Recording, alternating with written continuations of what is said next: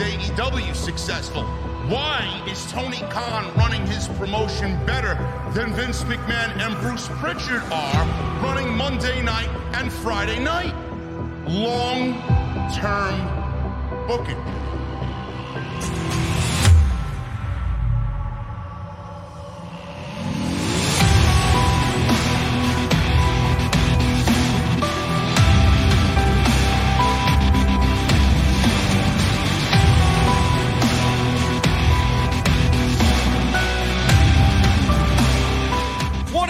Guys, thank you so very much for joining me right here on Off the Script. This is your Monday Night Raw post show for July 25th, 2022. I am your host, JD from New York. As always, coming to you from the OTS Beer Garden. Thank you guys so very much for joining me on your Monday evenings, wherever you may be. Shout out to PW Elite Fan 99 with the 99.99 super chat already before we even get the festivities and the celebration underway. Thank you so much, brother. We will read all the super chats at the end of the show.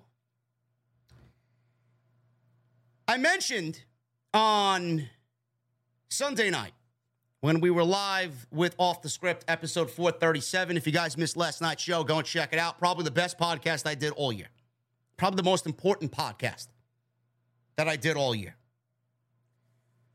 I said, don't expect change right away. Don't expect change right away. It's going to take a little bit of time to really drain the swamp, the poison that has infested WWE over the last 40 years. Don't expect change right away. We all woke up on Friday morning and Vince McMahon was gone. Vince McMahon retired. Good riddance. I hold nothing back. I don't regret anything I said about Vince McMahon. Fuck Vince McMahon. He's here. And he created all this. And we do what we do because of Vince McMahon. Yes, I heard it all. But fuck Vince McMahon. And especially after today, nearly $15 million that was not accounted for, not out of Vince McMahon's pocket, and actually company money that they found. And I'll go over the report today that is going to nail Vince McMahon and get him into, I don't think, a situation he's going to be able to get out of. He may be looking at jail time for what they found today via the Wall Street Journal. Friday, Vince McMahon was gone. Monday, we wake up today, and Bruce Pritchard has been removed from head of creative. All aspects of creative are now in the hands of Paul Levesque. Triple H is now head of creative for Monday Night Raw and Friday Night SmackDown. I am still wondering what is going to happen with Tuesday night, because we all know Bruce Pritchard was in charge of NXT. He was the man that everybody answered to in NXT. Now, I would assume that Triple H will have a say in what happens there. I assume Triple H will have Shawn Michaels now completely run NXT, and I'm going to be very curious to see how different NXT is now that Bruce is removed from the creative aspect on Tuesday night. Are we going to go back to what we felt during NXT Black and Gold? Are we going to get something that resembles NXT Black and Gold just a little bit on Tuesday night? That is tomorrow, and we'll worry about that tomorrow. But it did cross my mind today with the news. Paul Levesque was named head of creative in an official statement from World Wrestling Entertainment. They said, and I quote, WWE and its board of directors today announced the appointment of Stephanie McMahon and Nick Khan as co-chief executive officers. Ms. McMahon has also been appointed chairwoman of the board, and Mr. Khan will continue to serve as a member of the board. These appointments follow Vince McMahon's retirement announcement on Friday, July 22nd. We are grateful for the opportunity to lead WWE together with our unmatched management team, said Stephanie McMahon and Nick Khan. We recognize this as a tremendous opportunity and responsibility, and we look forward to serving the WWE universe. We all knew that coming into this morning. The head of the snake has been cut off. Vince McMahon is gone. Now our target was on Bruce Pritchard. Additionally, WWE executive Paul Levesque will assume all responsibilities related to WWE's creative team, in addition to his regular duties as head of talent relations. This is the second greatest day in WWE history. I don't care what these men have done in the past. The past is the past. We appreciate the past. We will always go and fill our fucking void of the past. Now it is time we look forward to the future. This company and this brand creatively have been absolutely dreadful for the longest time. And now true change is on the horizon. This is why I say this is the greatest day and the second greatest day in WWE history, because nobody expected this day to come as soon as it did in all of WWE. I don't even think Triple H expected this day to come. So with this news, Triple H is now leading Monday night and Friday night. You all know, every single one of you know what the black and gold meant to me. Every aspect of the black and gold was perfect. Everything about it.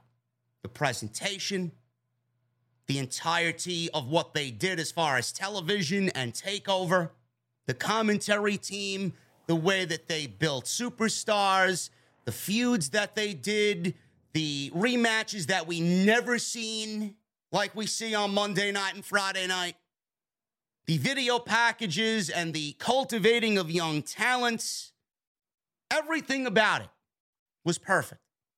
I said this for years. Everything that happened down there should have been the way. Triple H was cultivating a brand that was and should have been the future of the company. Everybody wants to claim, I seen some fucking bad eggs online today. Oh, well, nobody wants to see Triple H run the main roster like NXT. You should want to see Triple H run the main roster like NXT, because NXT was the WWE's best thing going for the time that it was around before they fucking killed it. Triple H did so much to give the fans hope of a better future. And then they wiped his legacy away. They burned his fucking house down, and they didn't give a single fucking shit. Wiped his legacy away, fucking killed his brand, fired his whole team, fired his roster, made him look like a fucking incompetent fool. Meanwhile, we all knew, the smart ones knew, the day oneers knew that what he did down there should have been the way. Then we got NXT 2.0, all the bullshit that you hear, right? Oh, it was Triple H's idea to do 2.0. William Regal's out there saying it was always in the plans to do 2.0. Fuck off. Absolutely was not. I don't believe that for a single solitary fucking second. 2.0 came about because they couldn't cut it against AEW, and they needed somebody to blame. And they blamed Triple H and everybody that was associated with Triple H. It was the plan all along. Give me a fucking break. There wasn't one fucking thing wrong with NXT. Not one. There wasn't anything wrong with it that you needed to fucking kill the whole brand. They wanted to punish him, and that's what they did. So now we come to today. The greatest comeback story in the history of this company. Triple H. Triple H fucking near death. Nobody expected him to come back. Vince McMahon gets himself into hot water. Probably on his way to fucking prison, if all things go correctly. His son-in-law and his daughter now are king and queen of WWE. Absolutely perfect. If you're not happy with this move, or I should say, if you are one of those fucking irrelevant geeks out there that claim that this is wrong and we need to bow down to Vince McMahon and give Vince McMahon praise, the fuck out. The fuck out. The fuck are you talking about, man? We waited for this day for fucking decades, and now it's here. Now you want to complain that we need to thank Vince McMahon? Fuck Vince McMahon. The fuck do I care? He did what he did. Great. I thank him. Goodbye. Now it's time for a new regime. Now it's time for change. It's almost as if these people wanted Vince McMahon to remain in there for another 20 years. Everybody expects change. I expect change. You expect change. Everybody expects change. You're not going to see change immediately. I said, give it 6 to 12 months. Easy. Easy. You were not going to see change tonight. Why did anybody expect change? I said this on Sunday night. Why are you expecting change on night one? None of us realized what the fuck was going on coming out of that podcast on Sunday night. Nobody knew that Triple H was going to be appointed head of creative. Nobody. I was thinking ahead of everything else. This is what needs to be done. This needs to be here, and he needs to be over here, and Stephanie needs to do this, and Triple H needs to go over here. We were talking about where the proper pieces of the puzzle need to be. So now with him in there, now things are a little bit more clear. Bruce is gone. He's not fired, not yet, hopefully soon. But Bruce now is answering to Paul Levesque. And Triple H is answering to Stephanie McMahon, which is going to be a power couple, and they are going to do what's best for business. Nobody should be expecting change. The reason why you are not expecting change on night one is because, A, this show was probably already in the can before Triple H even took over. I don't know how much he could have did on the afternoon of this morning or on the afternoon or this morning to get ready for Monday Night Raw.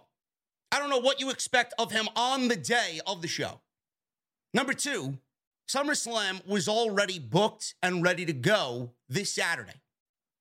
The fucking cookies were in the oven already. All they needed to do was take out the cookies. That's it. They were pretty much baked and ready to go and to be served. So what do you expect Triple H to do on a go-home show right before SummerSlam? If you expect to change tonight, you're a fool. But change is coming. And change was felt tonight. Little things here and there, you felt change. Now, I don't know about you guys, but when I watched tonight's show, I went into it with excitement. I went into it with excitement, not for Monday Night Raw, but for the hope of potential change. That's where my excitement came from. You felt it in the air. It was a different vibe. The show was mid. The show was a run-of-the-mill, ordinary Monday Night Raw with a sprinkle of, oh, wow, I see what they did there. Vince McMahon wouldn't have did that. Oh, I see what they did. They're watching TV in the back like normal fucking human beings. Oh, I see what they did there. I'm seeing the continuity that Triple H was known for in NXT. Oh, I see what Triple H is doing. We got longer matches tonight. We got pro wrestling tonight. On top of the sports entertainment bullshit. It was a very run-of-the-mill episode. But it was a run-of-the-mill episode that I watched with clearer eyes. I watched with clearer eyes because Vince McMahon's not there anymore. Bruce Pritchard's not in control anymore. So I am going into it with a little bit of optimism. That's new. And that's exciting.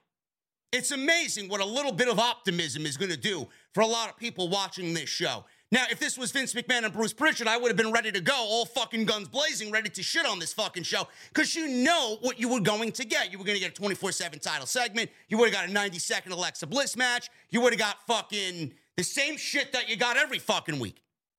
And we did get some of that tonight, but it felt different. It felt different. Things flowed nicely. Things bled into one another nicely, segment after segment after segment after segment. And it sounded like we got some promos that were a little off the cuff. Now, yes, it was Roman Reigns, and yes, it was Paul Heyman, but the liberties that Triple H and management allowed Roman Reigns and Paul Heyman to go out there and do and say, honestly, thinking back to what we just witnessed on Friday, it may be a little premature in some of the things that they were allowed to say. But Triple H was holding nothing back. He wanted to know who the fucking new king and queen were in the WWE, and I greatly appreciate that. You're not going to get change going into a fucking SummerSlam show on the go-home show. We may not even get change going into Clash at the Castle, but it's going to be a little bit more apparent going into Cardiff.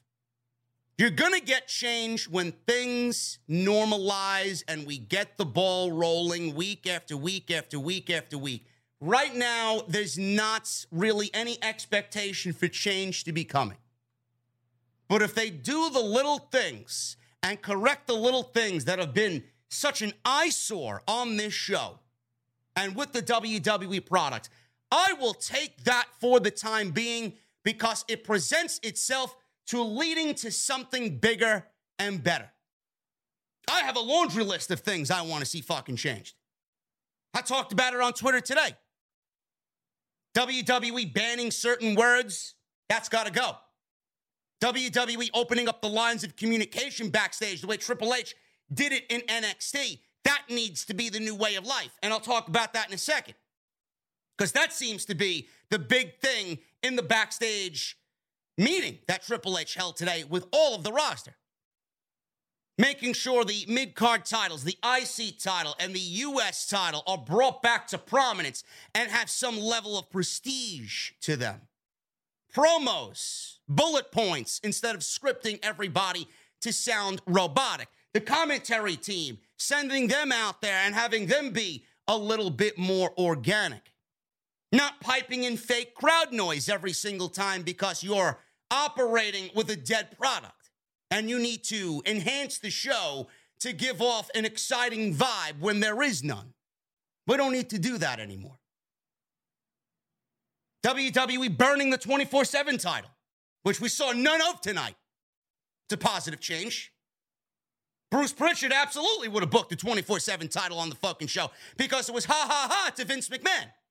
There's no ha ha ha anymore. Now it's time for the big boys to play. Making sure the tag team division is revitalized. Revitalized tag team wrestling. There's a lot that I would change. And there's a lot that is going to change. But for anybody to expect true change right now on a go-home show, all because Triple H is in charge completely over creative, and because we're in Madison Square Garden, you're a fool to expect change today. We've waited how many years for Vince McMahon to finally be gone? I think we could wait a little bit more to see Triple H develop this show and develop SmackDown into something that we know it can be. Triple H held a backstage meeting today, right before Monday Night Raw, with all of the roster.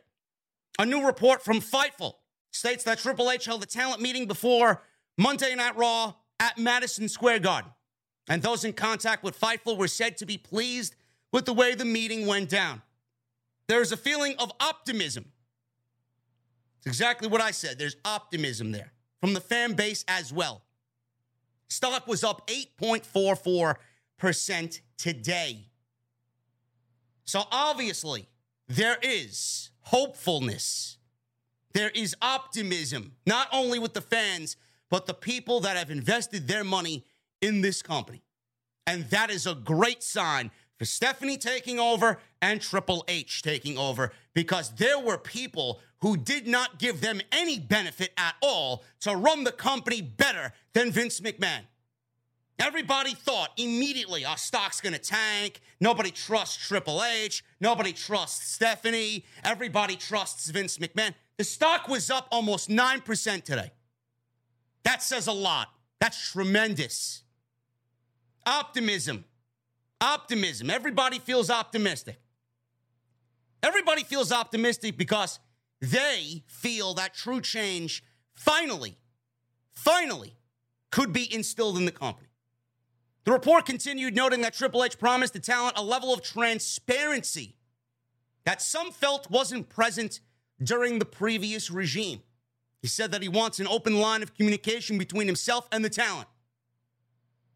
This is exactly what I talked about on Sunday night during episode 437. Everybody that was in NXT gave you the answer of, we love NXT. Those who went to the main roster and went back down to NXT, they always compared the differences between the main roster and NXT. The environment that Triple H created at the Performance Center and the environment that Vince McMahon created on the main roster. Walking on eggshells and barely seeing management, barely seeing Vince, Bruce ignoring you at every whim on the main roster.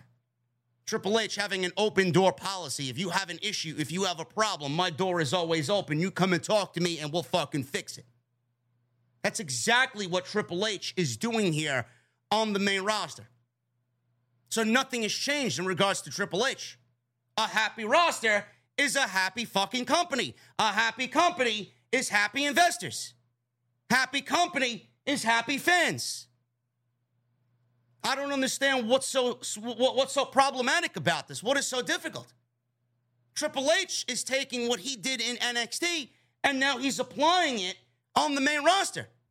A level of transparency. Triple H will always be present. If you have a problem, you go and speak to him. He will be around. This is fantastic. Do you know what that does for somebody's morale?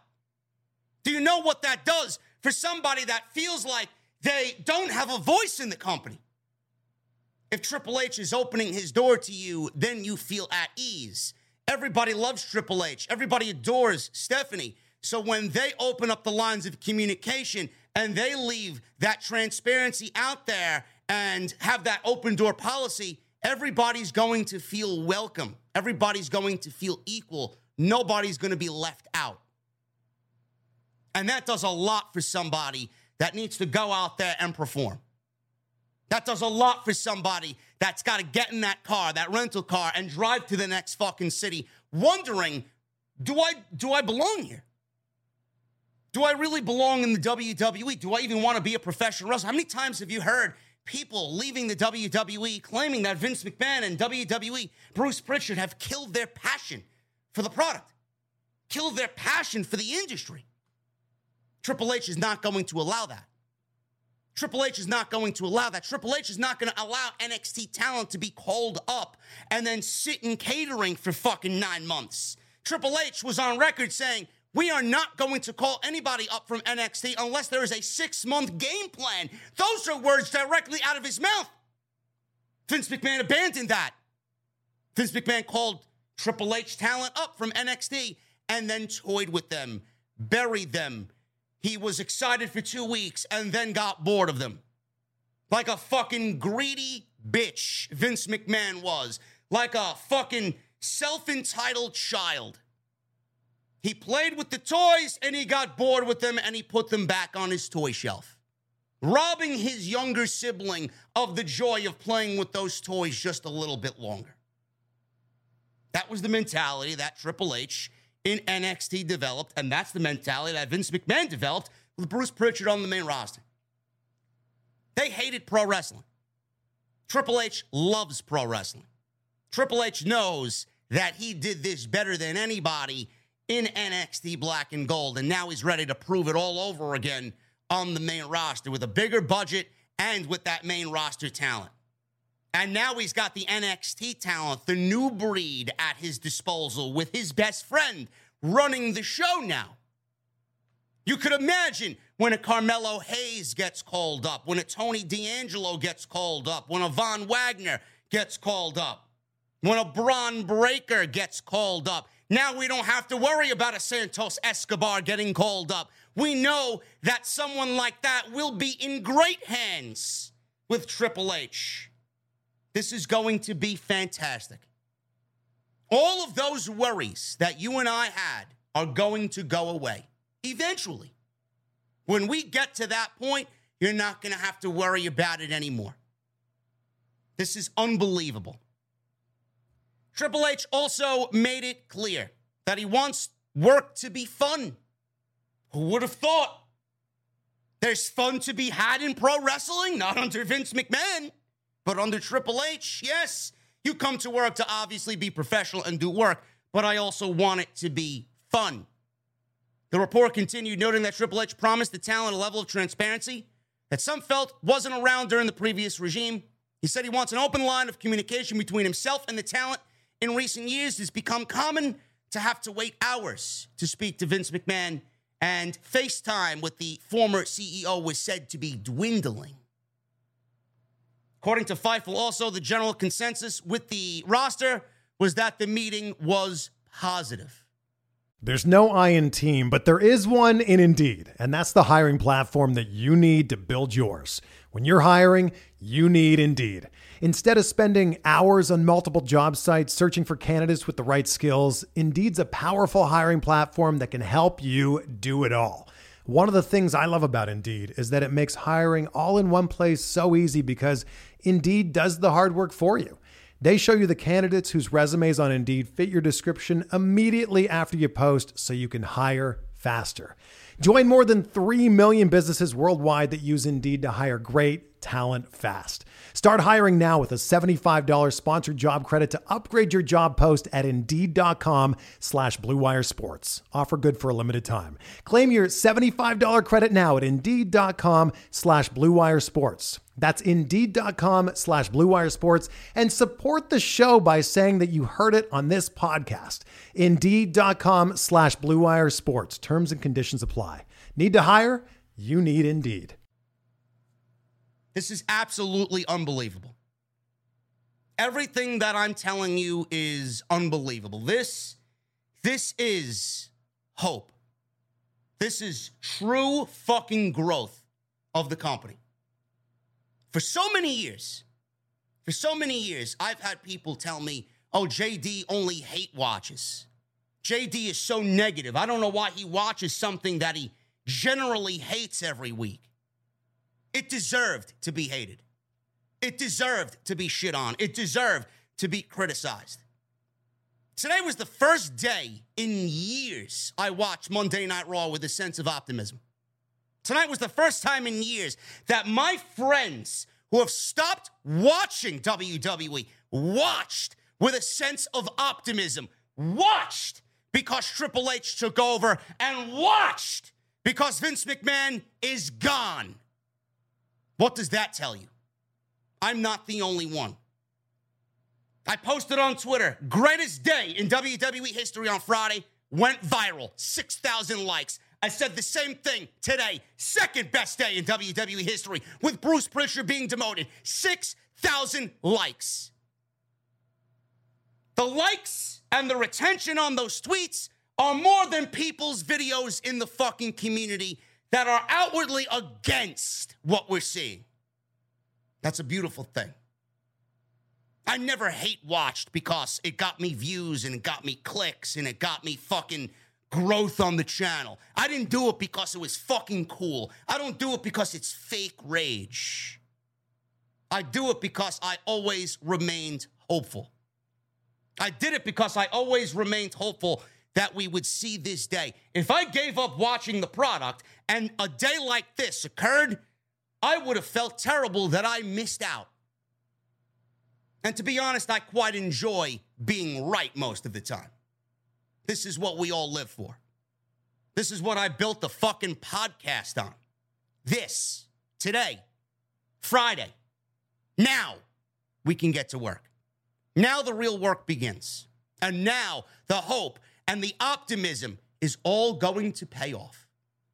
If I stopped watching all of that hope and optimism when I know things get better, it wouldn't feel as it wouldn't feel the same satisfaction. I wouldn't get the same satisfaction out of it. I wouldn't be as satisfied. Now that we got ourselves through the fucking bullshit and years of just trying to be hopeful and being disappointed, now the opportunity for real change is upon us, and it's going to taste fucking great. Victory tastes great. Vince McMahon is gone. Bruce Prichard is on his way out.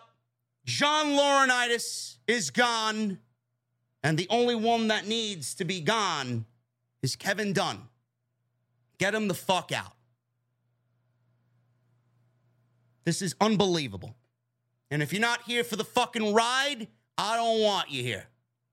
Triple H is going to take this company into the future, and the WWE that we all wanted is going to be here sooner rather than later. And if you're not with that, go watch something else. Because now it's my fucking time to sit here and review something and talk about something that I knew was there. It's going to be awesome. We're going to go over the show tonight, and we're going to go over the damning story that was released today by the Wall Street Journal in regards to Vince McMahon. But I want to thank you guys very much for joining me right here on Off the Script, man. Quickly, follow me on social media at JDfromNY206. That's Twitter, Instagram, TikTok, and Cameo. Links are down below in the description. Go and check out my immediate reaction to Triple H being announced as head of creative this morning. Extra uploaded on the channel. Go and check last night's tremendous podcast. Episode 437. We were live for 3 hours. We talked about it all. Probably the biggest podcast that I've done in years. Because this was the biggest story in WWE. So go check that out. It's all on the homepage right now if you missed any of it. And I'll be live tomorrow night with NXT. We're going to see what happens. NXT's a little bit more of a different beast. They don't really have takeovers anymore. I'm going to be very curious to see what creative changes we see on NXT because they're not really building towards a pay-per-view. Nothing has been announced as far as a pay-per-view is concerned with them. So the potential for change is a little bit more open there. It's a little bit more as far as Monday Night Raw is concerned. We're not going to see it, but change may happen quicker on Tuesday night than it will on Monday and Friday. But we will be live on Tuesday night tomorrow because I'm very curious to see what Triple H does if he does have a hand in eliminating Bruce from Tuesday night and really getting NXT back on track. Make sure you guys hit that subscribe button down below. Turn on the bell for notifications. After today, man, we are only 200 away from 135,000 subscribers. So to everybody that's new, that just found the podcast, thank you guys very much. To everybody that found me on Twitter and is new on Twitter, thank you guys very much. Turn on that bell. Hit that thumbs up. We already got 1,000 likes, guys. We're not fucking around tonight, man. Minimum 2,000 likes minimum on OTS tonight. We got the super chats coming in. You get them on in. We're going to hang out at the end of the show and do our thing. We already got 2 $100 bombs. We got one by Latino 46 Heat. And we got one by PW Elite Fan 99. You guys are fucking savage, man. Thank you guys for the major support via the super chats. So get them on in. Also, hit that join button. We are VIP only on Sunday night, man. And from the word that I got from Hoolagrim, who's one of my trusted VIPs and one of my trusted generals in the chat, it was incredibly fun last night. So if you guys want to be a part of this great community, man, on Sundays we do VIP only, and we'll be doing some hangouts as well. I think I may start one this week on Thursday. I'll let you guys know. Make sure you guys hit that join button down below. And tonight's show sponsored by Manscaped, manscaped.com. You guys are going to use that code JERRYDE for 20% off and free shipping. Manscaped.com. The leaders in below-the-belt grooming. Let's get into Monday Night Raw, man. I want to talk about the subtle changes, the little minor changes that we got tonight on Monday night. It wasn't a lot. It wasn't anything major. But there were some dialogue pieces, and there were some noticeable... There was a noticeable feeling in the air that this show was under new guidance. So, we started the show off with Roman Reigns. Roman Reigns is the first thing that we see on Monday night. Legitimately. It was the first segment of the show. Before that, Monday Night Raw started off with a hot brawl between Logan Paul and The Miz. So we got no then, now, forever bullshit. We got no Monday Night Raw theme song, none of this shit. And we go right into the show, and Logan Paul and The Miz are brawling in the middle of the ring. Referees and Adam Pearce and officials are breaking this thing up. We didn't get no show starting off with a fucking in-ring promo that is interrupted and then interrupted and then interrupted. That leads to a tag team match. That leads to a 6-man tag that just has Bruce and Vince all over it. We didn't get none of that starting the show. We got Monday Night Raw starting off hot in Madison Square Garden. And that was tremendous. That itself, you could tell right away that something different was in the air. So after Logan Paul and The Miz are cleared out, we got Roman Reigns in the middle of the ring. Obviously, he tells Madison Square Garden to acknowledge him. We got some really great camera angles of Madison Square Garden. Legit sellout for MSG tonight for Monday Night Raw. And WWE was actually struggling to sell out Madison Square Garden not too long ago. House shows they were struggling to sell out. And tonight, of all nights, they sold out Madison Square Garden. I don't think it had anything to do with Vince McMahon being, removed and Vince McMahon retiring and Triple H being named head of creative or Stephanie McMahon being chairwoman of the board. No, I don't think that has anything to do with it. I just think that it's right before SummerSlam, and SummerSlam is the third biggest show of WWE's calendar year, and it's the summer, and people want something to do. People stay out late, kids are home from school. Why not? Let's go to Madison Square Garden and have a good time at the Garden watching WWE live. I don't think it had anything to do with what's going on right now and the changes that are being made internally with WWE. So Reigns told the wise man, Paul Heyman, he doesn't want to talk. He doesn't feel like talking tonight. So Heyman took the microphone. He said, ladies and gentlemen, welcome to the island of relevancy.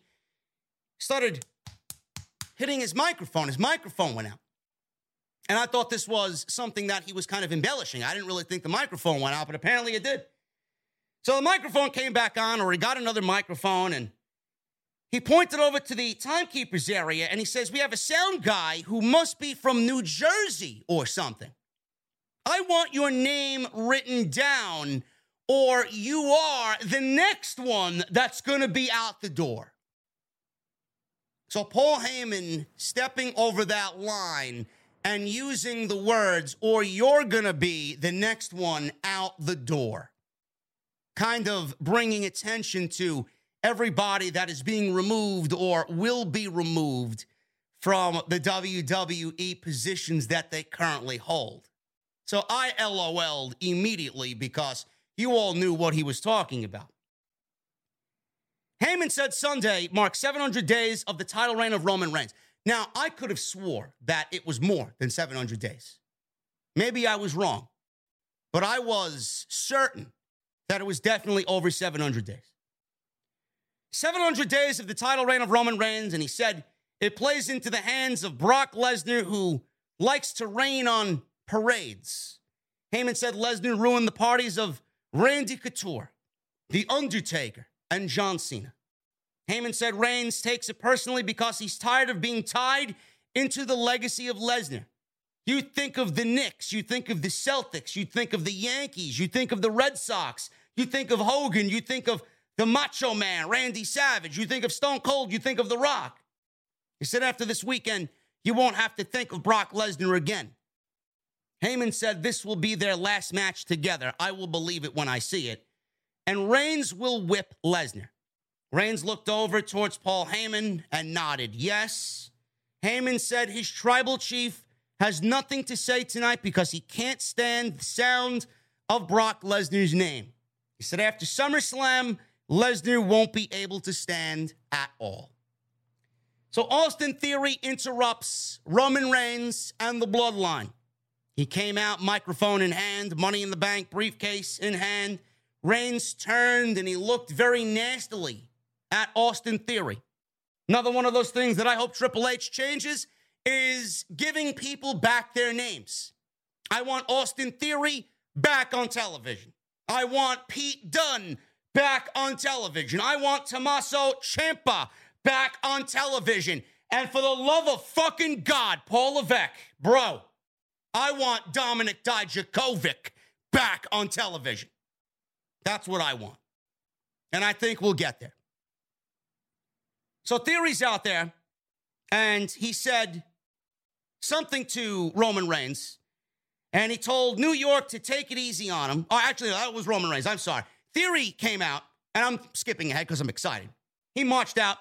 Theory looked at him and was laughing.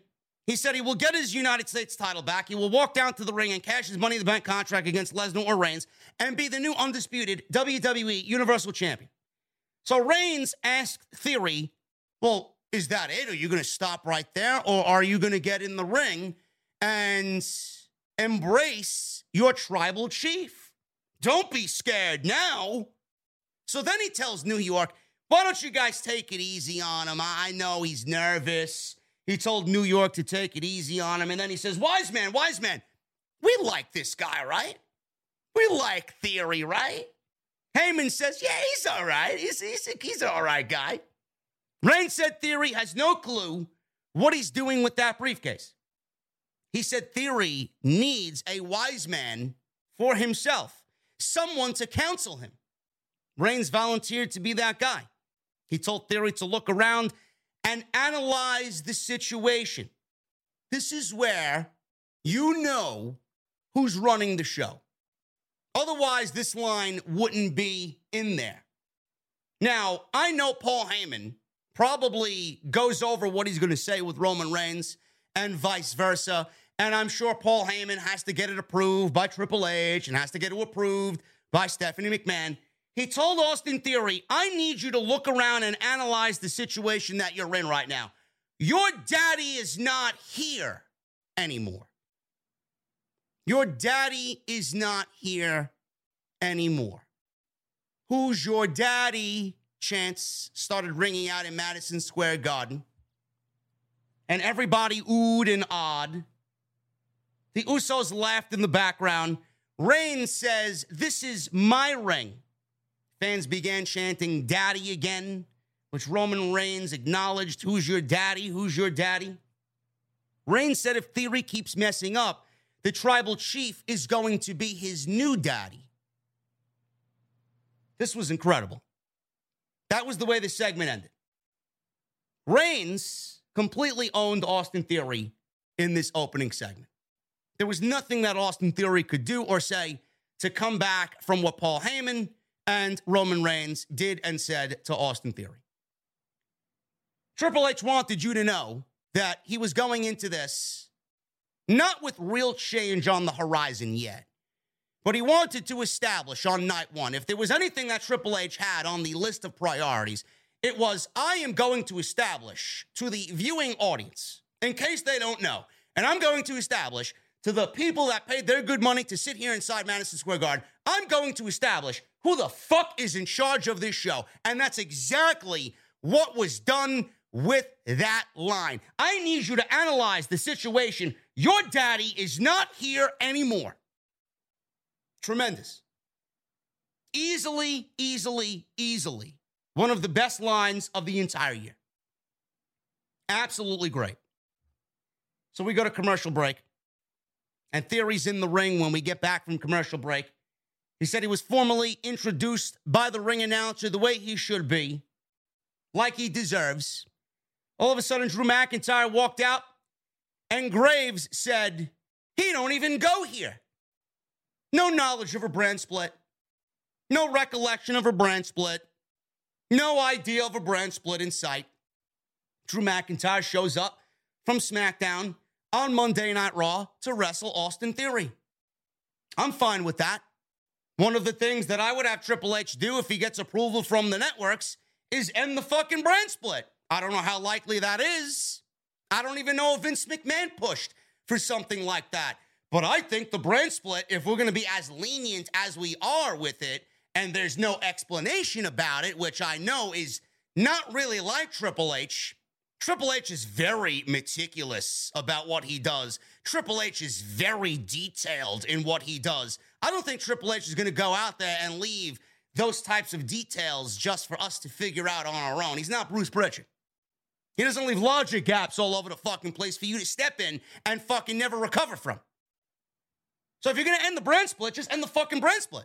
Or if you're going to pretend that there is no brand split, just fucking end it. The shows would be better off for it. I've said this for years. So we got Drew McIntyre over from SmackDown on Monday Night Raw, wrestling Austin Theory in the opening match. These two had a good match. Too many commercial breaks, but it was a good match. McIntyre, and if you guys want to know, Kevin Dunn is still in charge because there were a lot of rapid-fire camera cuts in this match. McIntyre hit a Future Shock DDT, set up for the Claymore kick, but Theory rolled to the outside to avoid the Claymore kick. McIntyre went after him, dropped him into the announce desk. We go to commercial break. Theory briefly took the advantage after driving McIntyre into the steel steps. McIntyre came back with a nice-looking vertical suplex and a spine buster for a 2 count. McIntyre was setting up for the Claymore again, and all of a sudden, there's that lack of fucking detail. Brand split. Where the fuck is the brand split? We got more SmackDown guys coming out there, man. We got Sheamus. We got Ridge Holland. We got Butch. Let me at him. Let me at him, Scoob. He's out there fucking doing his Scrappy Doo impression. Pete Dunne. Jesus fucking Christ. Paul, please. Can we get Pete Dunne back? Please. It's got to be changed. I'd be hilarious, man. I'd be laughing, LOL, if they actually changed his name back to Pete Dunne. So they come out there and they cause a DQ. So we can't get away from the DQ. New regime, same fucking result. DQ ending. After a nice 10-minute match between McIntyre and Theory, I don't even know why they wrestled. Maybe they're trying to tease you about this being a potential match somewhere down the line. I actually predicted. I don't think this is going to happen because I honestly feel different after tonight, and I'll tell you why. I honestly, before Triple H took over, I predicted that Austin Theory was not going to cash in on Roman Reigns or Brock Lesnar. I thought that they would go with Roman and McIntyre at Clash of the Castle. McIntyre would win the title, and then Austin Theory would cash in, leaving everybody fucking pissed at Clash of the Castle, and I predicted that Theory would be the champion coming out of the Cardiff show on Labor Day weekend, and that we would get Theory versus McIntyre as the major program on SmackDown. Now, I feel a little bit differently after tonight, and I'll get into that in just a second. But we got a DQ. We can't avoid the DQ ending, man. New regime, same old shit. But it felt different. So we go to commercial break, and I even said it on Twitter. We're coming back to a fucking tag team match because of the way that they went into the commercial break. So that's exactly what we got. So we got Austin Theory and Drew McIntyre ending in a DQ. McIntyre wins by DQ because of the Brawling Brutes. We go to commercial break. We come back from commercial break, and we get McIntyre and Bobby Lashley against Austin Theory and Sheamus in a tag team match. So this went 12 minutes. So combined, this went over 20 minutes. So the match started during the commercial break, like I said. Sheamus was laughing at McIntyre, and he was going and beating down Bobby Lashley. The crowd was chanting, "We want Bobby, we want Bobby." Sheamus tried a fake tag to Austin Theory. So we go on through the match. Lashley's in there. He gave Sheamus a delayed vertical suplex before giving Theory a flatliner. Lashley went for the spear. Theory went through the barricade, but Sheamus, he was about to do that little thing around the barricade, was Bobby Lashley, but Sheamus caught him with a big jumping knee, took him out, and that was awesome. So McIntyre then wiped out Sheamus. Sheamus poked him in the eye, gave him a white noise on the outside. Theory set up for his finish, but all of a sudden, Dolph Ziggler was out there, and he distracted Austin Theory, and Lashley slipped out. He applied the Hurt Lock on Austin Theory because of Dolph Ziggler's interference. At this time, we're getting the Brawling Brutes kicked out of the arena. because they were jumping about ringside. They were trying to attack Drew McIntyre. McIntyre threw Butch over his head. But all while that was happening, we got Bobby Lashley winning the match via the Hurt Lock on Austin Theory. Austin Theory tapped out very, very quickly, and the babyfaces win this match. Austin Theory, I believe, is 0-7 since he won Money in the Bank. 0-7. And that's the mentality that Vince McMahon had with Austin Theory or any Money in the Bank briefcase holder. They have the briefcase. They have a guaranteed title shot, so he could lose as many times as he wants. He's still got a contract for a guaranteed championship match.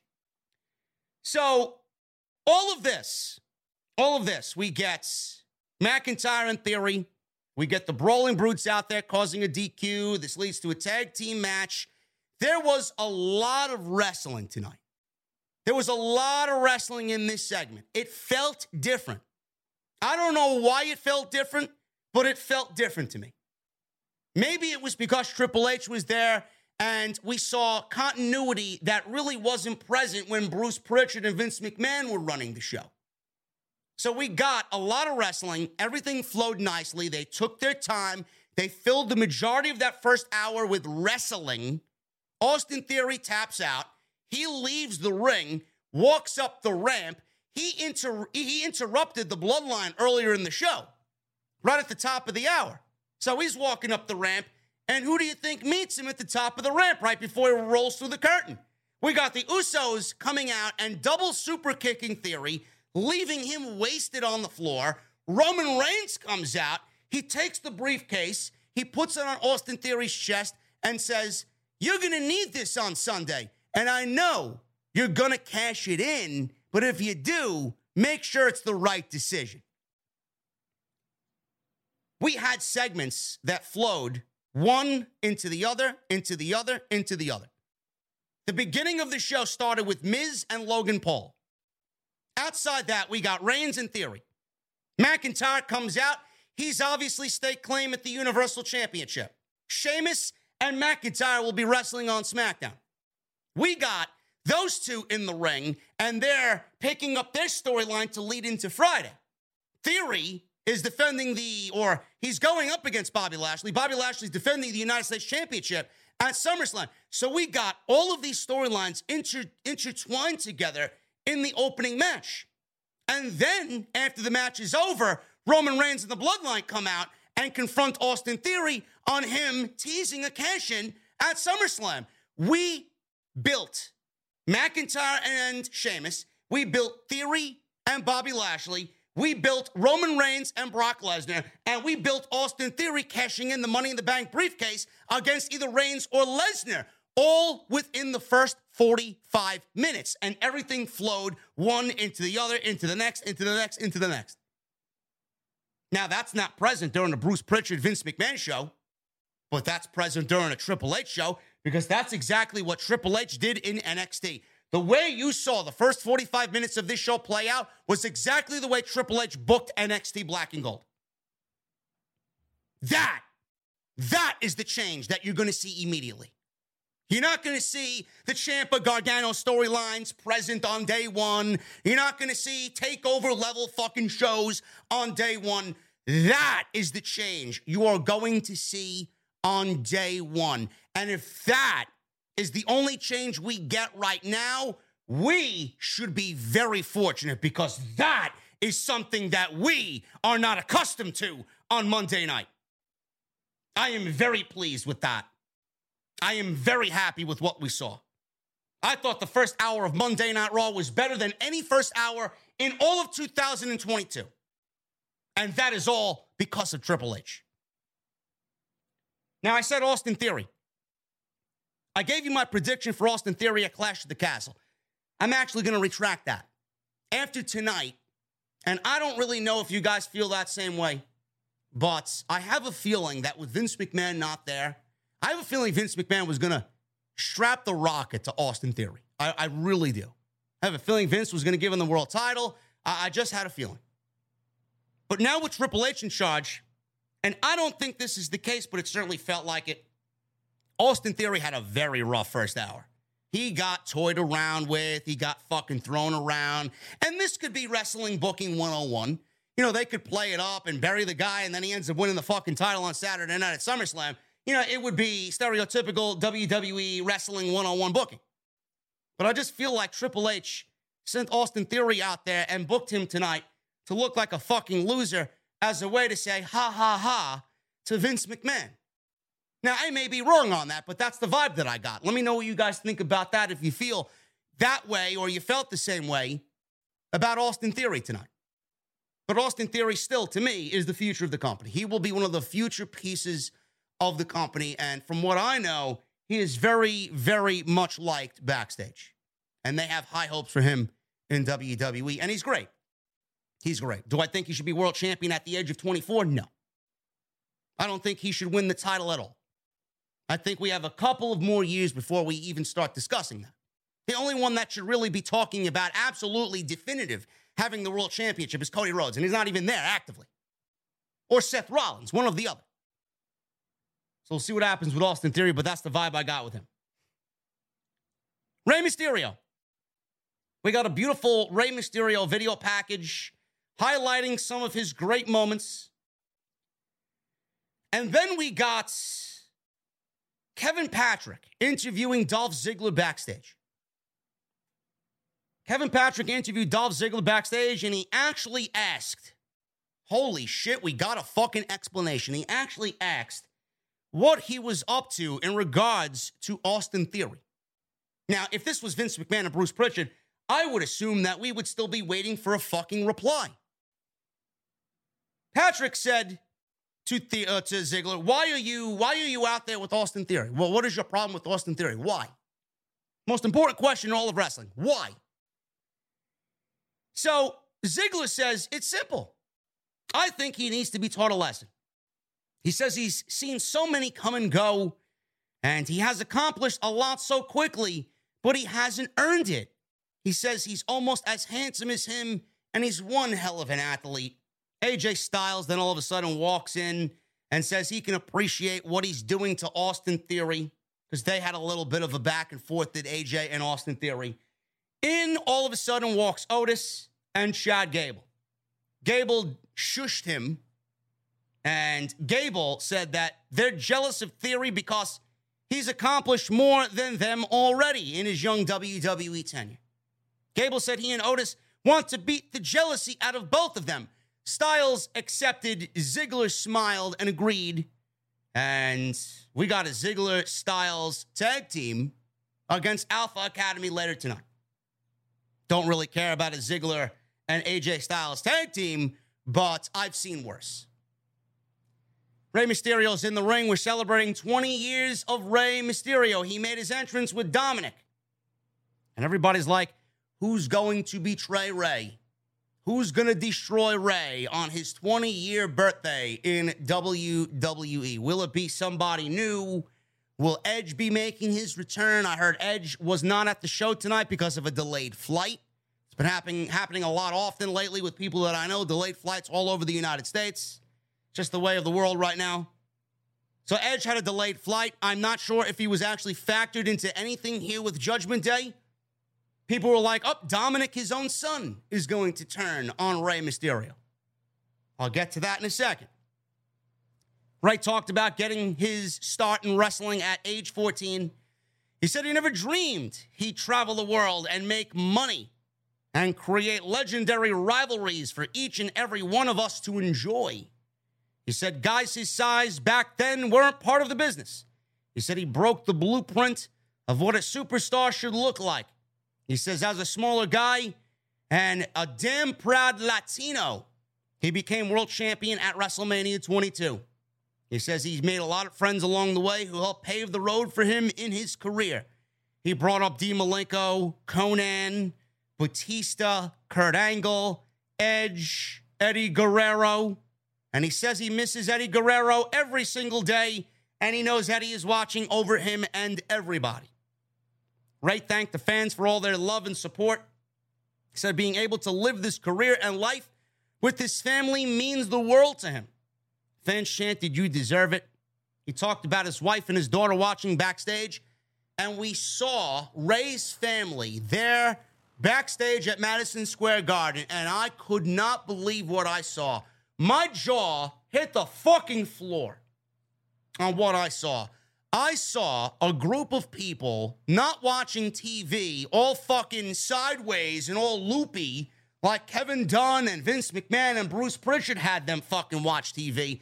We saw Dominic and Rey Mysterio's family watching TV straight on. They were watching TV at a normal angle. Change. If there's anything that tells you that there's a new regime in WWE, it's the way people watch fucking TV on WWE programming. Unbelievable. So, then he talks about Dominic.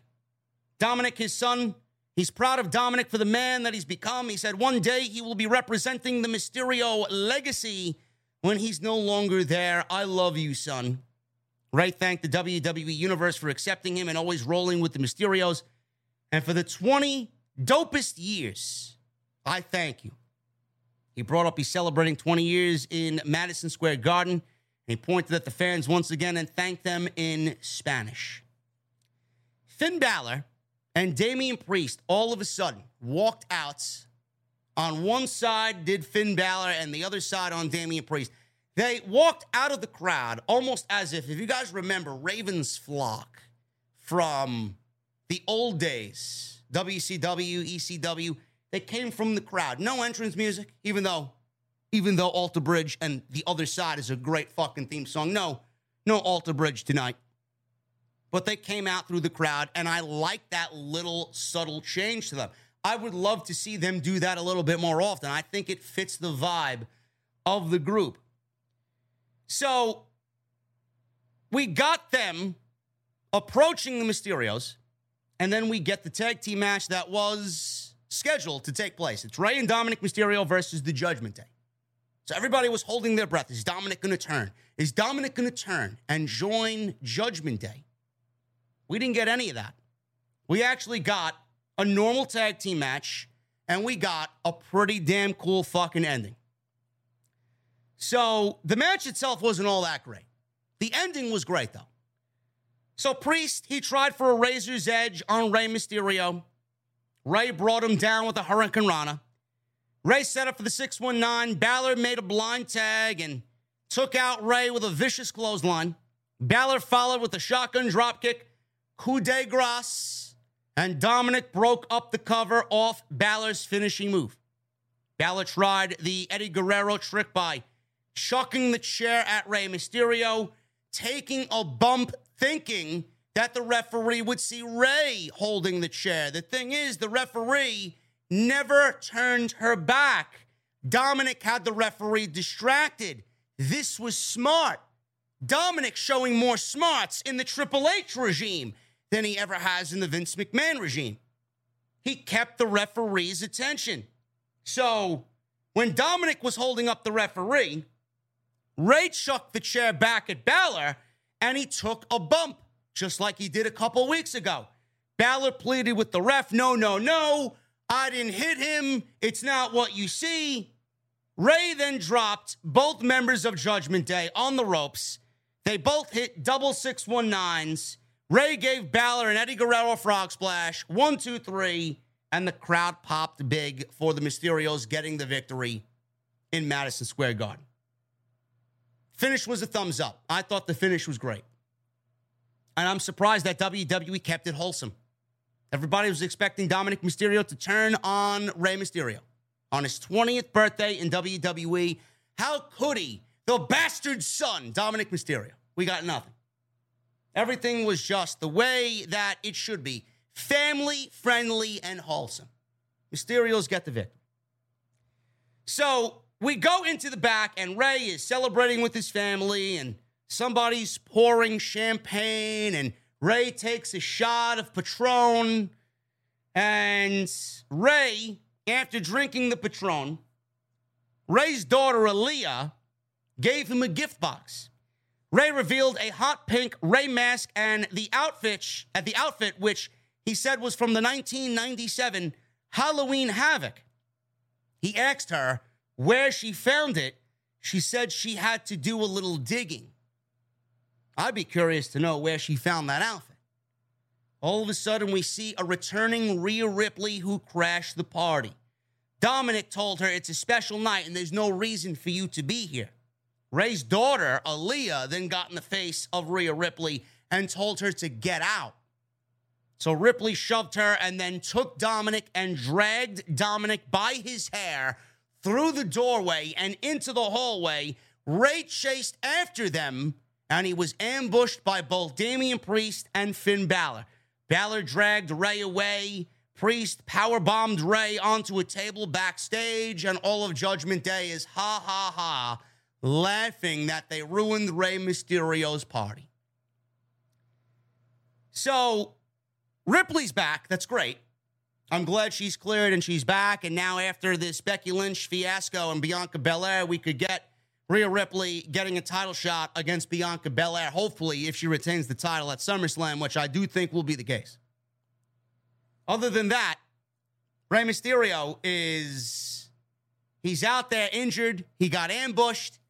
And there is the angle that I was expecting. It was a little too wholesome for the Mysterios to just go into Madison Square Garden and win, and then nothing happened, and then just celebrate, nothing happened. Judgment Day crashed their party, and that was pretty much it. This is all obviously leading to something at SummerSlam. Bianca Belair, she made her ring entrance smiling and twirling her braids. She was happy to be in New York City. So Becky Lynch came out, and she's walking down the aisle. She looks absolutely fucking ridiculous, does Becky Lynch. The little hobbits is more precious. Thank God we didn't get Becky Lynch cutting much of a promo here tonight. Somebody in WWE answered our prayers. Becky Lynch is terrible on the microphone, and she looks downright atrocious. She really does. I don't know who thinks that she's fashion forward. She looks ridiculous. She does. So Bianca Belair said, girl, nah. She said she is the EST, and the EST didn't come to Madison Square Garden to listen to her run her mouth. She continued to speed talk over Becky Lynch every time Becky Lynch tried to get a word in, and she used her catchphrases in different ways to kind of get under Becky Lynch's skin. So they started talking over each other, and Becky hit Belair all of a sudden, tackled Belair down to the ground, and they had a big brawl on the outside. Another big brawl broken up by WWE officials. Triple H loves his brawls, man. Triple H loved his brawls in NXT, and we got three brawls tonight on Monday night within the first hour and 20 minutes. We got Logan Paul and The Miz starting the show off with a hot brawl. We got the Mysterios and Judgment Day in a brawl backstage. We got Bianca and Becky Lynch in a brawl out here. Seth Rollins and Matt Riddle at the end of the show had a brawl. A lot of brawls on Monday Night Raw, man. Triple H loves his brawls. So the referees pulled them apart, and that was pretty much all that we saw of Becky Lynch and Bianca Belair. They are going into this match, in my honest opinion, very cold. I don't think Bianca Belair is losing that championship. She should not lose that championship at SummerSlam. I do think that Becky goes into the Royal Rumble and wins the Royal Rumble, and we get Ronda as champion at WrestleMania against Becky Lynch. That's my prediction. I think Becky's going to lose at SummerSlam, and we're going to get this storyline arc of Becky chasing the title and finding her way into WrestleMania via the Royal Rumble. I know it's boring, and it's very fundamentally sound, and it's very just simple for WWE, but I think that's where they're going with Becky Lynch. I could be wrong. I hope I am.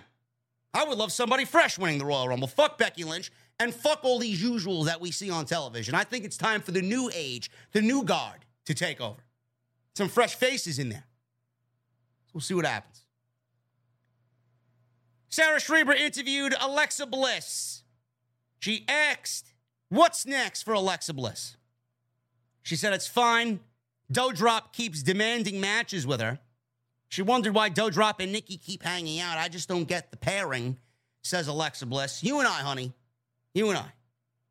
She said Lily is an independent woman. Now we're calling stuffed animals or stuffed dolls women. She's made of stuffing and stitching. She's not an actual human being. She said Lily is an independent woman. She said she's number one at WWE Shop. Then she got all angry, Alexa Bliss, and she looked right into the camera.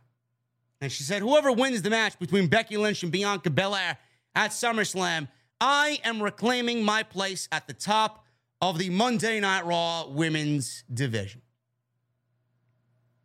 I am not here for an Alexa Bliss title run. I am not here for Alexa Bliss chasing Bianca Belair. In fact, I think Rhea Ripley should get first dibs, and we get Rhea Ripley versus Bianca Belair and get the match that we didn't get, that we were supposed to get at Money in the Bank, instead of Alexa Bliss. I think Alexa Bliss chasing the championship would be rather boring. Bianca Belair is a babyface. Alexa Bliss is a babyface. I'm not sure if they're going to go with the babyface versus babyface dynamic, or if they're thinking potentially of turning Alexa Bliss heel. I think Alexa Bliss as a babyface sucks. I think she's much better as a heel. She sucks altogether in general, but I do think she plays the role of a babyface terribly. And I do think she plays the role of a heel better. Rey Mysterio was recovering from the attack backstage when Priest and Balor showed up again. Dominic chased them away, but Rhea Ripley kicked Rey in his injured arm and wished him a 20th birthday. Happy anniversary, Rey Mysterio. And I do believe that Rhea Ripley on a normal day could beat up Rey Mysterio. Alexa Bliss versus Doudrop. Not good. Not good. This was not the best night for women's wrestling on Monday Night Raw.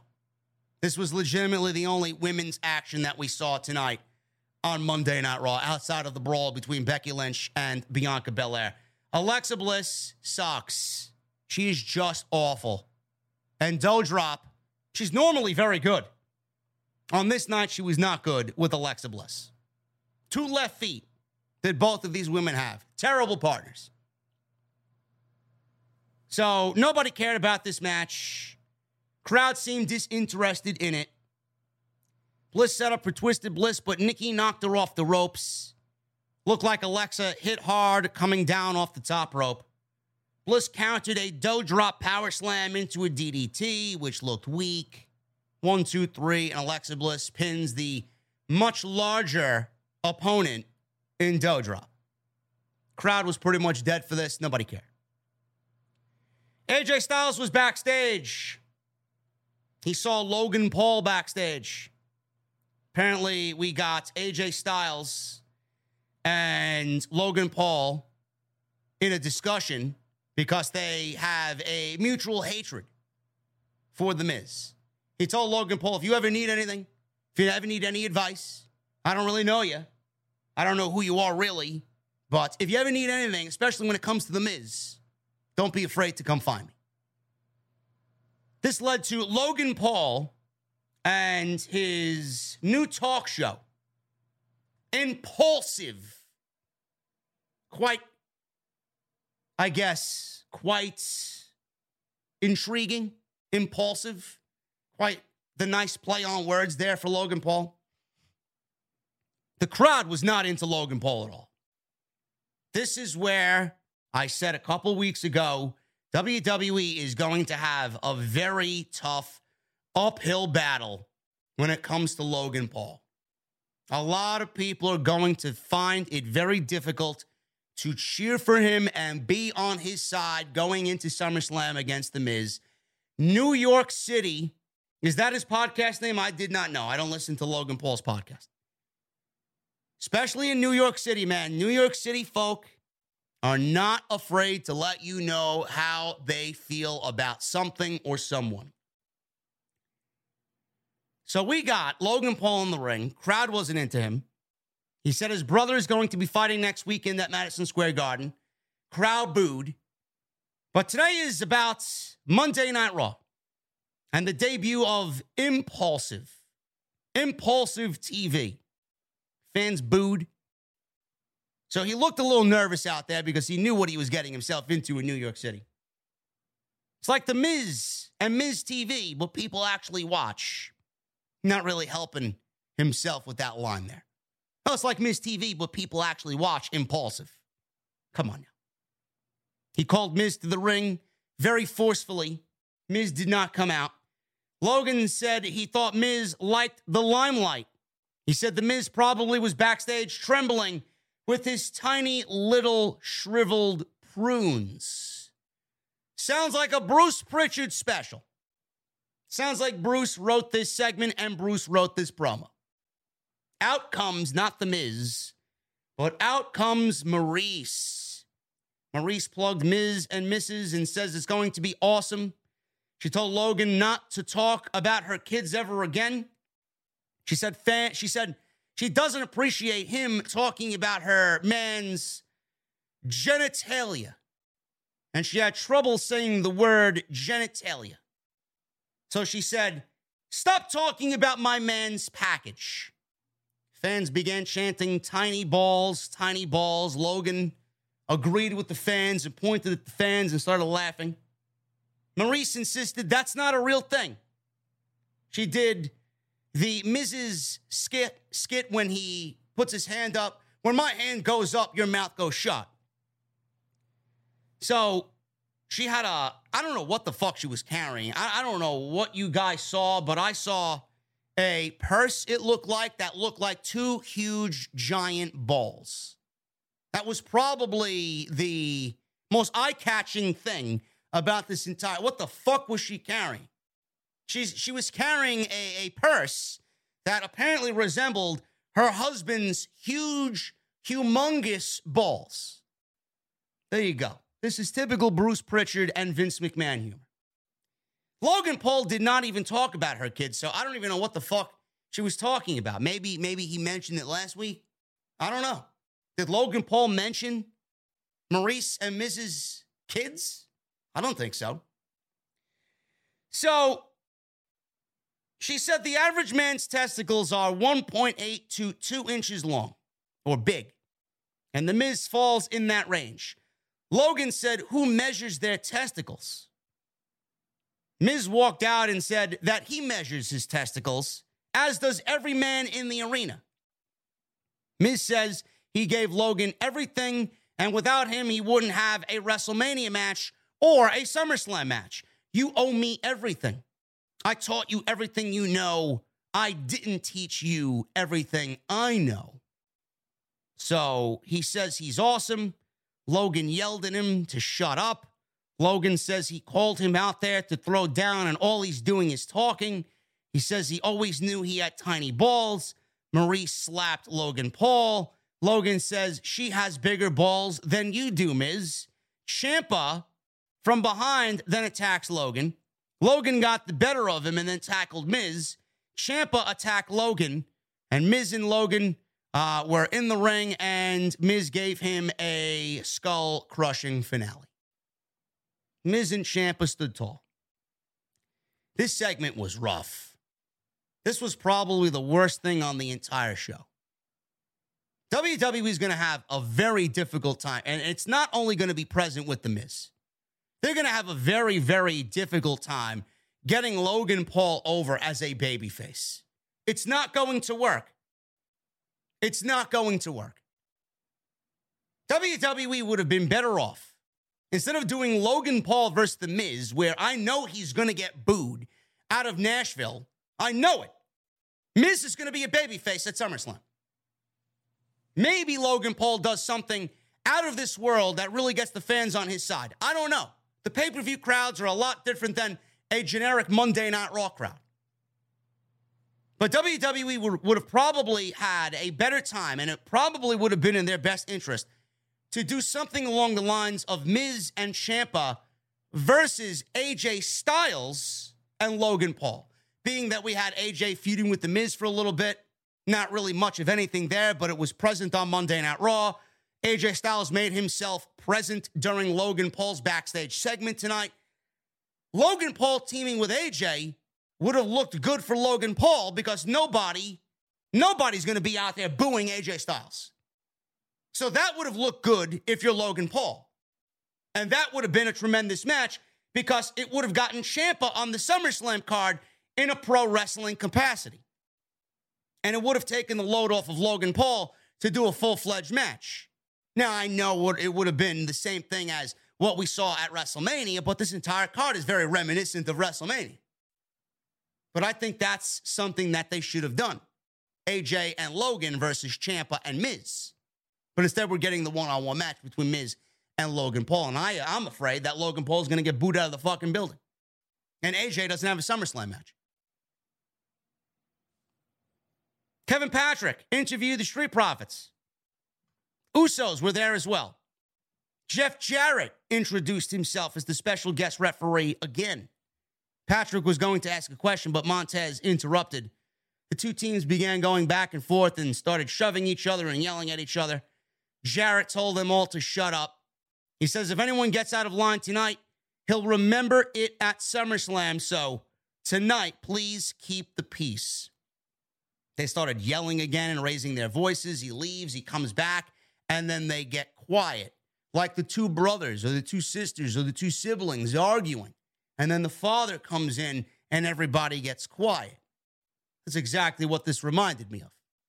Jeff Jarrett looks to be in incredible shape, man. And I'm very curious to see what he does with Ric Flair, Andrade, and Jay Lethal at that big show on Sunday night during Ric Flair's final match. Chad Gable and Otis versus AJ Styles and Dolph Ziggler. This random tag team match put together. So, Alpha Academy was in control. Otis dropped Styles onto the barricade. Ziggler made a tag. He was quickly cut off by Otis. Gable followed with a Chaos Theory suplex. And Gable tried a moonsault, but Ziggler dodged, hit a super kick. Otis broke up the cover, so Ziggler and Styles worked together to take him out. Styles blocked a Gable suplex attempt, and Ziggler gave him a zigzag for the 1, 2, 3. No harm, no foul. 6 minutes or so tag team match. AJ and Dolph get the victory. Hopefully Triple H can revitalize tag team wrestling on the main roster. I really hope that is one of the things on the list of priorities that he's going to fix on the main roster. We got the announcers running down the SummerSlam card. We got the Mysterios and Judgment Day added to the show. So it looks like we are either going to get a Dominic heel turn on his father, or we're going to get Edge returning at SummerSlam to seek revenge on Finn Balor and Damian Priest. I could see Edge coming back and doing that instead of Dominic turning heel on Rey Mysterio, because let's be real, is a Dominic heel turn something that we want to see? Is a Dominic heel turn something that anybody is interested in? Is a Dominic Judgment Day spot something that you guys are absolutely longing for? I don't think so. I don't think so at all. I don't really care to see it whatsoever. And I'm checking the stats right now. I want to see if we are still number one in the community. Yes, we are. We are number one by almost 2,000 people. Thank you guys very, very much. The main event. We got the main event. Usos and Roman Reigns, the Bloodline, against the Street Profits and Matt Riddle.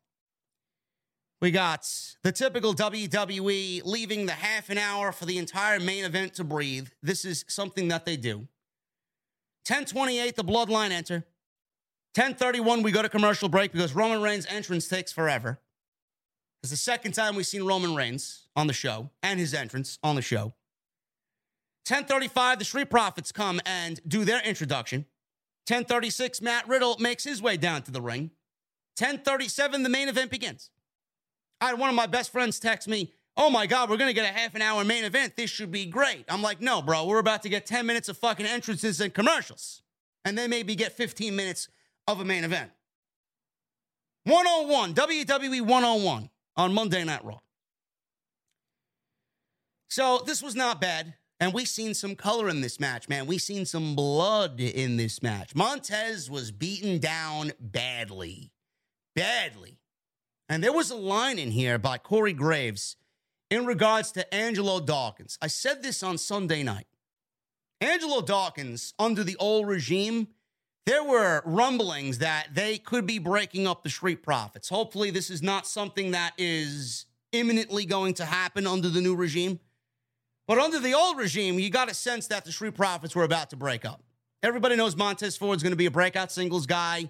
Everybody is kind of under the impression that Angelo Dawkins is going to be buried in the process if he's split away from Montez Ford.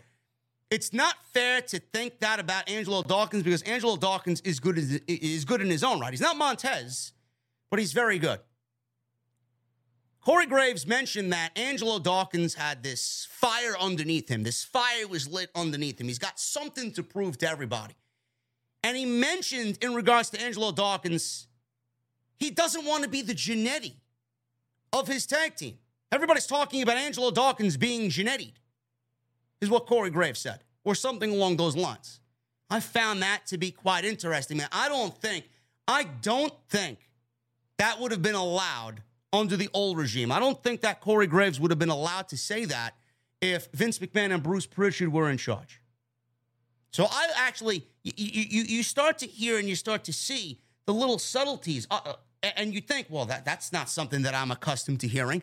Those are the little changes that you're seeing. The way the continuity felt in the opening first hour. Those segments flowing into the next, into the next, into the next, into the next. And then the Judgment Day stuff happening. The brawls that we saw happening. The one-liners by Heyman and Roman Reigns. The commentary feeling a little bit more organic. This one-liner by Corey Graves mentioning Marty Jannetty. When was the last time anybody mentioned Marty Jannetty on fucking TV? Or mentioned Marty Jannetty in a way where the marks on social media mention Marty Jannetty. Someone's got to be the HBK and somebody has got to be the Jannetty of the tag team. When did we ever get that fucking reference on Monday Night Raw?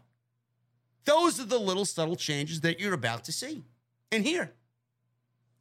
So Montez was beaten from pillar to post. Man, he got beat down by the Bloodline, even to a point where he was busted open, and there was a nice, clear shot of him bleeding. Now, I must have missed it because I got up to go to the bathroom, and I got up right when he got busted open, so I don't know where he got busted open. I don't know if it was under his eye or his nose, but when we got back from commercial break, the blood seemed to be dried on his face, and it looked like somebody on the medical team or somebody sitting outside, a doctor or a referee, wiped his face clean. But we got a nice shot of some blood. Again, Triple H effect. Triple H effect for sure. So the Bloodline worked over Ford. Reigns knocked Angelo Dawkins off the apron, set up for a spear, and the distraction allowed Ford to hit a blockbuster on Roman Reigns. This freed Montez with that little separation where he made the hot tag to Riddle. Riddle tagged in, handed out suplexes and sentons to both Usos before wiping them out with a dive, springboard dive to the outside. Riddle gave Jimmy a Randy Orton power slam. Reigns tagged himself in, hit his Superman punch on Riddle. Ford broke up the cover, took out Jay with a dive. Jimmy knocked Ford down with a suicide dive before Dawkins tackled the Usos into the barricade. Reigns then drove Dawkins into the steel steps. Crowd was very hot for Matt Riddle in New York. He gave Reigns a draping DDT.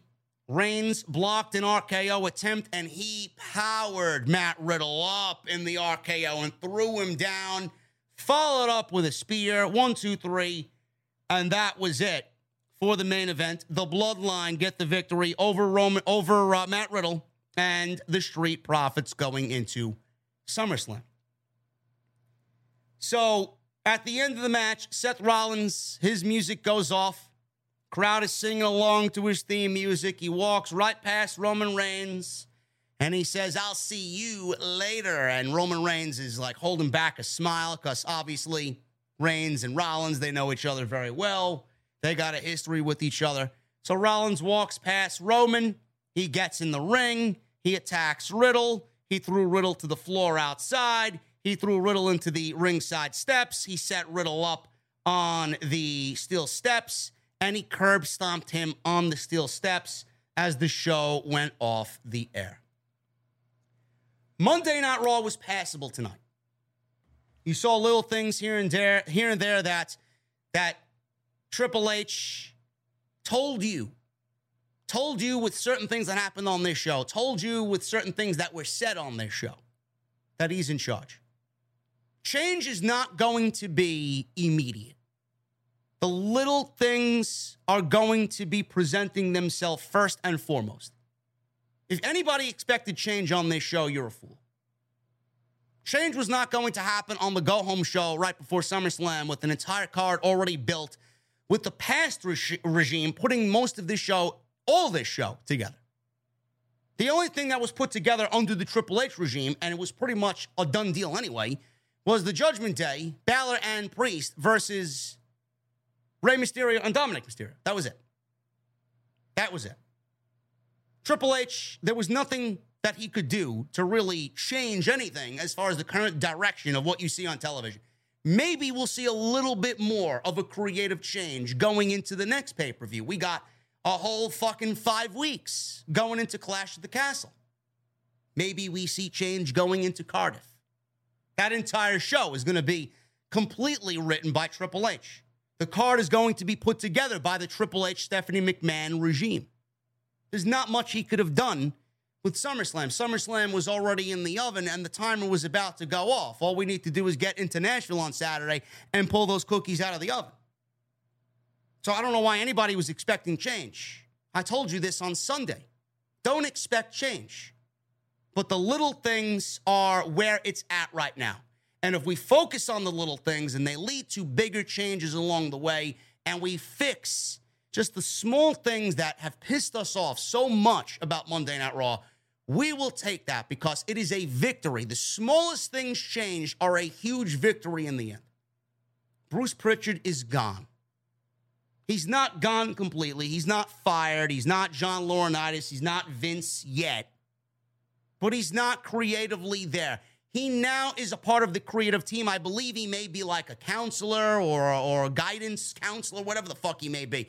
He may be on the creative team with everybody else. He's got to answer to Triple H now. Triple H is in charge of it. Triple H okays everything and then presents the show to Stephanie, and Stephanie and Triple H okay everything. This dynamic is going to be one for the ages. This dynamic is going to be something exciting. Sense of optimism is in the air. A sense of excitement is in the air. A sense of wonder is in the air. This is something that we haven't felt before. I legitimately had people reach into my inbox and text me today claiming that, JD, I'm watching Monday Night Raw for the first time in 4 years. Jesse, my co-host on Wednesday, gave up watching Monday Night Raw for over a year, I believe. Probably longer than that. And tonight he watched Monday Night Raw because he knows what Triple H is capable of and knew what Triple H did in NXT and believed in that process greatly, like everybody else. And if anything resembles that on the main roster, this show will be in good hands. Show was very mid. And we will see changes gradually happen over the next several weeks and the next several months. And if there is changes, I will let you know. And if we don't see any changes, I will let you know. I'm excited. Don't rain on my parade. If you rain on my parade after all of these years waiting for this very moment to happen, I'm getting you out of here, man. You're getting the fuck out of here. I don't want to hear it. Oh, nothing will change. Oh, nothing is going to change. Don't you dare come into my fucking chat and go onto my Twitter telling me, oh, nothing's going to change. Why are you so excited? Motherfucker, Vince is out. Bruce is out. What is there not to be excited about? Anything is better than what we've been given for the last 30, 40 years. Especially the last 10 to 15 years. Give me a fucking break with this shit. Vince McMahon, quickly. There was a news article about Vince McMahon. This is not good, man. Vince could be facing jail time. If all things go accordingly, Vince could be headed to jail. WWE's SEC filing stated that Vince McMahon paid out $14.6 million in unreported expenses since 2006. The filing also states that McMahon resigned, not retired, as he stated on Twitter Friday. On July 22nd, 2022, Vincent K. McMahon informed the company and its board of directors of his resignation from his positions as chief executive officer, chairman, and director of the company effective immediately.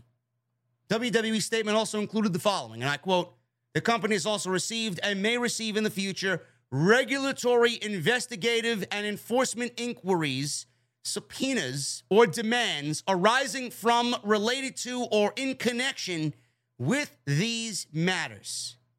The Wrap and Tony Maglio of The Wrap reported the following, and I quote, "I'm told WWE is revising financial statements due to the potential benefit of the NDAs Vince had the women sign. The payments were wire transfers from Vince's personal funds. The expenses will be recorded similarly to severance, a one-time expense. The payments are being made on a schedule, hence the future payments alluded to in the 8K. Think Bobby Bonilla and the Mets deal where they owe him, I think, till 2033 or 34, whatever the case may be, $1 million per year. The expenses will not revise profits for two reasons. One, they're immaterial. $15 million is nothing to sneeze at, except it kind of is for a multi-billion-dollar company. Two, one-time expenses, like the severance pay example I referenced earlier, do not impact reported profitability. Now, on that benefit, an example is, let's say WWE was negotiating TV rights or sponsorship, and the news came out. It could potentially hurt WWE. So by Vince paying the women off, even from personal funds, and having them sign an NDA, he's benefiting the company. So no, he did not borrow company funds.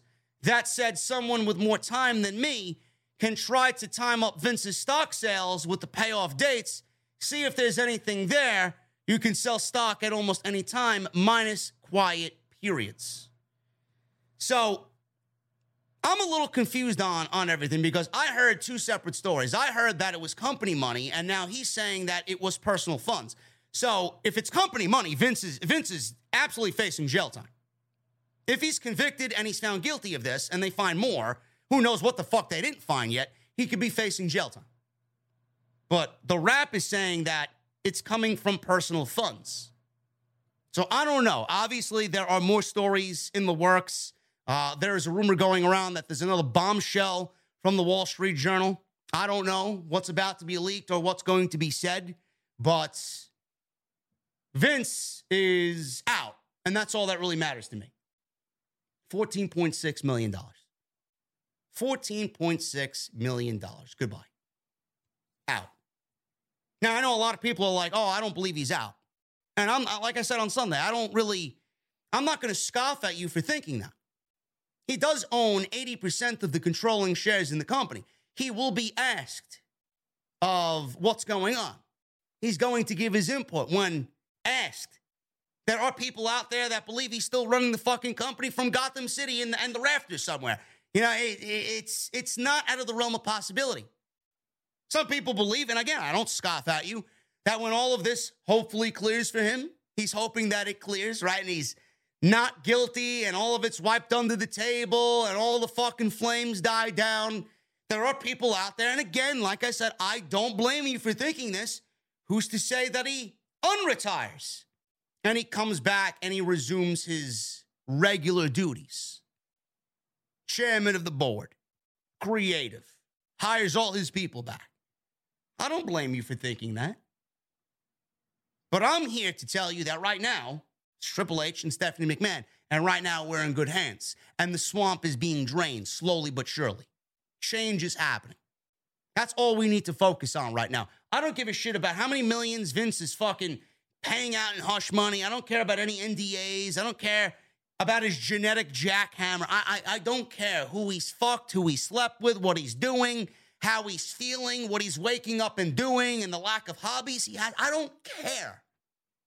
I'm here to give you news, and I'm here to give you the good and the bad of these shows, because all we should want is creative. All we want is proper Monday night, Friday night. We want proper television. I don't care. Obviously, I will update you guys over the weekend on what happens with Vince. I'm sure there'll be more news.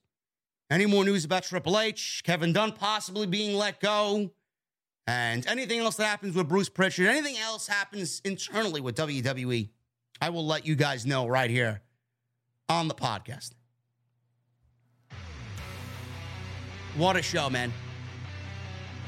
3,800 people. I appreciate you guys very much, man. Tonight's show sponsored by Manscaped, manscaped.com. You guys are going to use that code JerryDE at checkout for 20% off and free shipping, man. Make sure you guys go and get yourself the new Lawnmower 4.0. Make sure you guys go and get yourself the new Weed Whacker ear and nose hair trimmer. And the Performance Package 4.0, man. They're going to bundle all the best that Manscaped has to offer and give you guys a sense of looking great, feeling great, and smelling great this summer, man. Let Manscaped take care of you this summer. And they're also going to throw in 2 free gifts, man. That Shed travel bag, boxer briefs, t-shirt, you name it, man. They're going to throw it in. Manscaped.com, code JerryD. That's JerryDE at checkout for 20% off and free shipping. Make sure you guys hit that thumbs up, man. I got 1,500 likes in the chat. I need 500 more, less than 500 more. We need 2,000 minimum on tonight's show. So if you guys have not hit that thumbs up, let's see it, man. Hit that subscribe button down below. Turn on the bell for all notifications. Make sure you guys go and check out all the other content, including last night's episode 437 of the podcast. Live on the home page right now. Get those super chats in. It's last call at the bar, man. We're taking your last call. And make sure you guys hit that join button as well. We are VIP only chat on Sundays, man. You're going to want to be a part of it because it was fucking awesome last night. Let's start at the top, man, with these super chats. I know I missed 1 or 2 last nights. Killer Swag. If you're listening, bro, thank you. $5 super chat from last night I missed. Heineken is my choice of cold beverage. Nothing wrong with a good Heineken, bro. Nothing wrong with a good Heineken. D Bastardo with a $10 super chat. A month to get through. Yes, JD. Biggest issue with AEW. No segments breathe. Nitro broke the night down as someone bullied the commentators and set up main event for next week as they went off the air. I agree, man. Nitro, actually, I wasn't a big fan of Nitro. I never really watched Nitro, man. I was all Monday Night Raw. But AEW, yes, man, they don't allow any segments to breathe. They don't. They're so rush. I honestly feel Tony Khan needs to take it down a notch or two, man. Last week, to me, I was very disappointed with AEW television. Last week, honestly, AEW television, for the first time in a long time, felt very amateurish to me. Just things didn't sit well with me, man. The Luchasaurus Jungle Boy thing didn't sit well with me. The fucking barbed wire death match did not sit well with me. And the fucking amateur-esque fucking ending that we saw showing off the air almost immediately because they rushed through the fucking ending and got maybe 10 minutes. Come on, man.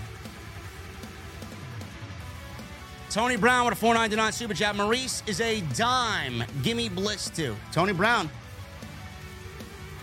Booty meat, bro. Quality booty meat tonight.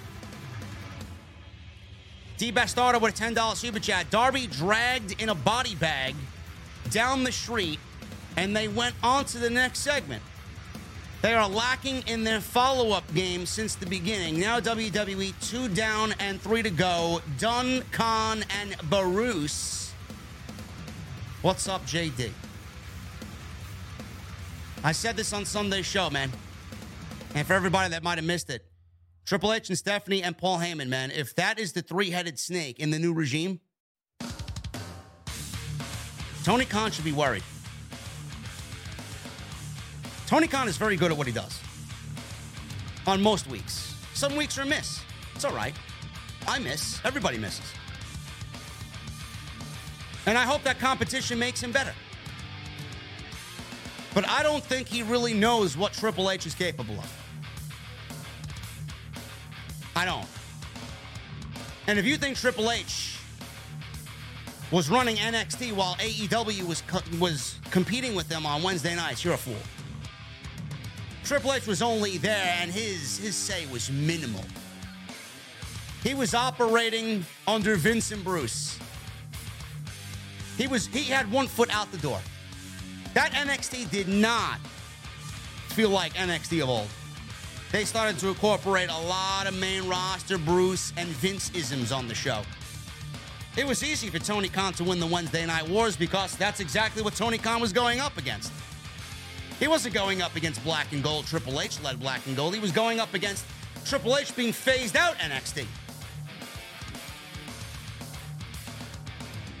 Sinister Classic with a $5 super chat. Triple H to Vince McMahon, who's your daddy? I haven't watched an episode of Raw in years. There you go. See, this is the comment I've been getting all night. Tonight wasn't half bad. Interested in SmackDown on Friday. I am too, Classic. I am as well. Again, I don't expect to see change on Friday night, but it's going to feel different than it did last week.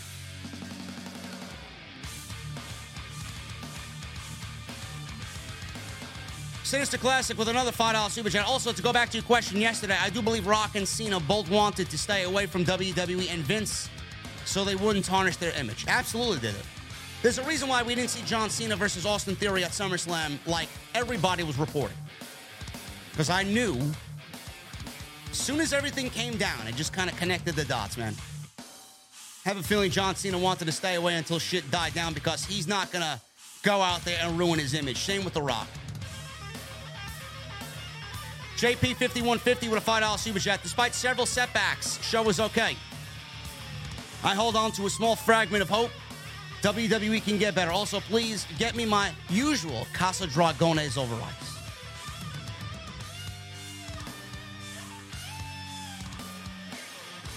Things are going to work out, bro. PW Elite Fan 99 with a $100 super chat. As an AEW New Japan Pro Wrestling fan, I think Tony Khan should be worried about Triple H being named head of creative. I believe with Triple H in charge, ex-WWE talent that signed with AEW might be willing to give WWE a second chance. Bro, we talked about this last night. You're absolutely correct. This doesn't open a so-called forbidden door like you guys are thinking. But this is opening up a WWE forbidden door with all of those talent that Vince fired that went and joined AEW to once again, when their contracts are up, give WWE a second chance or give WWE a thought. Now that Triple H is in charge and Stephanie is in charge and they're phasing out Vince and Bruce and John Laurinaitis, it's going to be a lot easier for those people to go walk into WWE again. And who's to say Triple H, man, with how hungry he is, he didn't want to let anybody go. He didn't want to let that talent go. You know he's about to poach and give everybody a platform once again. So, yes, Tony Khan should be very worried about what Triple H does from this point on. Because if he creates an attractive WWE, Tony Khan could be losing some key players when their time is up. Undertaker. 11-month re-up. Thank you, Undertaker. 11-0, maybe. The 7-month thing is still on my side of things. Breaking news. Me and Dr. Disrespect Crown Jewel 2027. Take my money, bro. I got my money on Doc. And yes, I see 11 months, bro. I don't know why it says something different to you and then something different to me.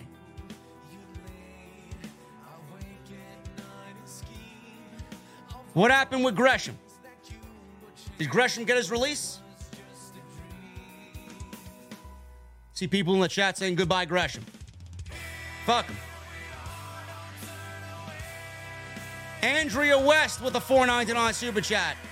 I was at the Garden, sadly, tonight due to my family, but I decided to make an Oh, Omar! Just a poster just for me. Sucks none of you guys saw it. I'm sorry, Andrea. I appreciate the effort, though.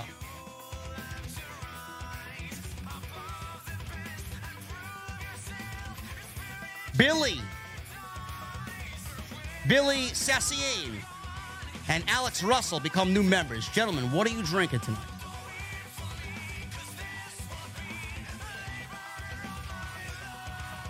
What are you guys drinking tonight? Shinobi with a $2 super chat. OTS for life. Thank you, Shinobi. Alberto Cruz becomes a new member. Alberto, what are you drinking tonight, brother?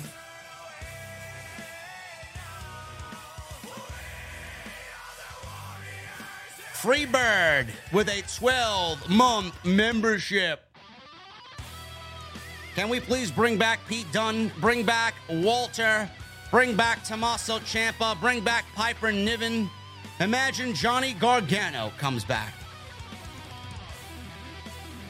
I can see Johnny Gargano coming back, bro. I could see Sasha Banks and Naomi coming back as well.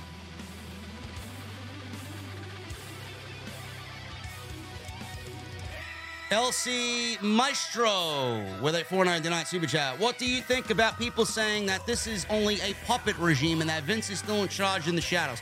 Listen, man, I don't blame anybody for thinking that. I don't. Everybody's got some hesitation when it comes to Vince, man. He can't be trusted. Especially when he owns 80% of the controlling stock in the company. Nobody wants to see him in charge, though. And he's not in charge. He has nothing to do with creative. Johnny Slice with a $20 super chat. Thank you, Johnny Slice, man. I had pretty much checked out of WWE starting when they got the F out, but maybe eliminate my part-time status. The game finally stands atop. VKM and Brother Love, change is coming. Bro, I think we all need to pay attention, man. At least give it a shot. Give it a chance. You checked out during the get the F out phase, man. That's a long fucking time. Holy shit. Telling you, man, Triple H did wonders with NXT, man. If you give him any free reign to do what he did in NXT on the main roster, we're in for a fucking treat. Q, the content guy, with a $4.99 super chat. What's up, JD? Happy Triple H and Stephanie are running-ish. Makes me want to keep watching Raw. Raw was decent to watch. Hopefully they can get Naomi and Sasha back. I do think that will be the case, bro. I do think that will be the case. I think they are coming back.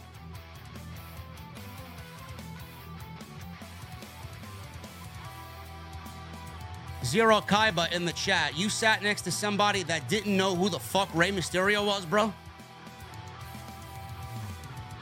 Oh my God. Danny Baker with a $50 super chat. Thank you, Danny Baker. The vibe on Raw tonight definitely felt different. Can't wait for what's to come with Triple H in charge. Have a good night, JD. Drinking some Buffalo Trace. Good man, bro. Cheers to you, brother. Love to hear it.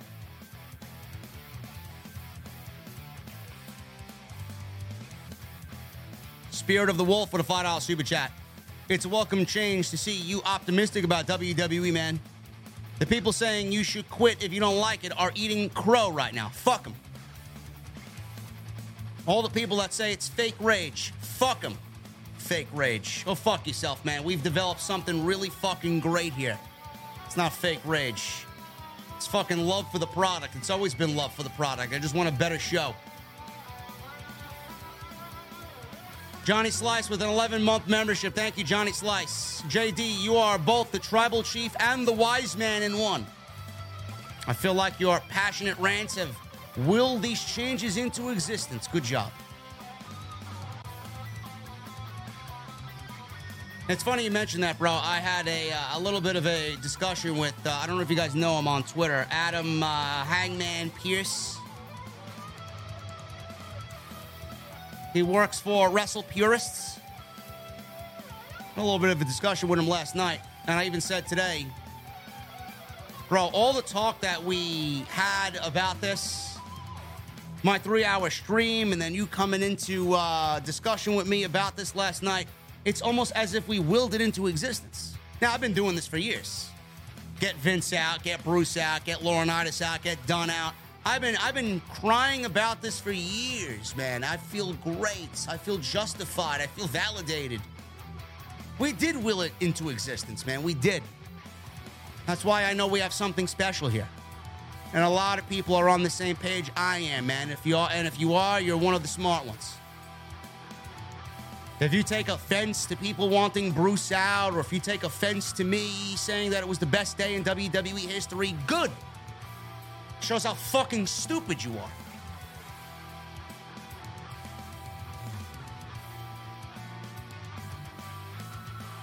Had so many people come to me in my fucking thread last couple of days, man. Oh, you owe Vince McMahon. I don't owe Vince shit. I don't owe Vince shit. I could have did whatever the fuck I wanted and be successful, man. Could have reviewed movies or a TV show. I could have fucking did music. I could have did fucking whiskey and alcohol. I would have had the same fucking audience, no matter what.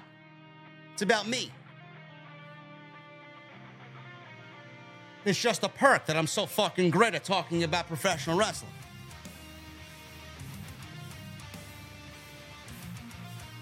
Johnny Slice, thank you, brother. Latino 46 Heat with a $100 super chat. Like JD said, change will not be immediate. There's no question Triple H will put everything he has into this new chapter of WWE. JD, I've been watching since 2016. Thank you for your passion, integrity, and hard work. Cheers. Megan from Canada. Megan, thank you so much for the $100 super chat. I appreciate that very much, man. There's one thing I bring to the table, man, it's passion.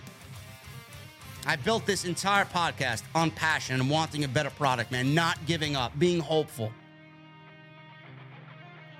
All of that is now paid off, and now we are entering a new chapter, not only a new WWE chapter, but a new off-the-script chapter. Now the work really begins, man. I feel like we're entering that next phase. Dr. Buck with a $9.99 super chat. Was at MSG tonight and the entire arena stood and applauded or held up ones when he came out? During his match, everyone cheered his heel taunt and moves that used to get booed. Do you think he should turn face? I'm assuming you're talking about Roman. I think you keep Roman the same way that he is now. You let that organically develop into what it's going to organically develop into. Ryan Paulson with a new membership. Jose Rodriguez with a new membership. Gentlemen, what are you drinking tonight, man?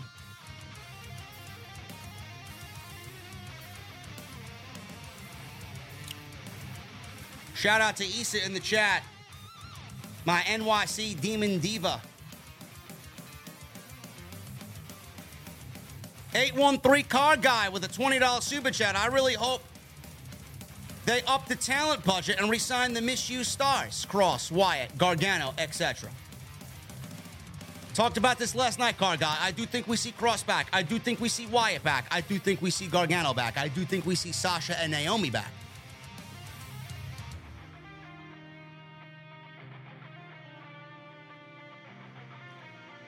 Bart Vikings, 23 with a $1.99 super chat. Do you think Vince was watching? New fan. Thanks. Yes, I do. He has no say, but he was watching. Probably ended up fucking calling Triple H after the show is over, calling Stephanie after the show is over. You know what I would have done if I was Stephanie and Triple H? Let the fucking phone go to voicemail and leave those text messages on red.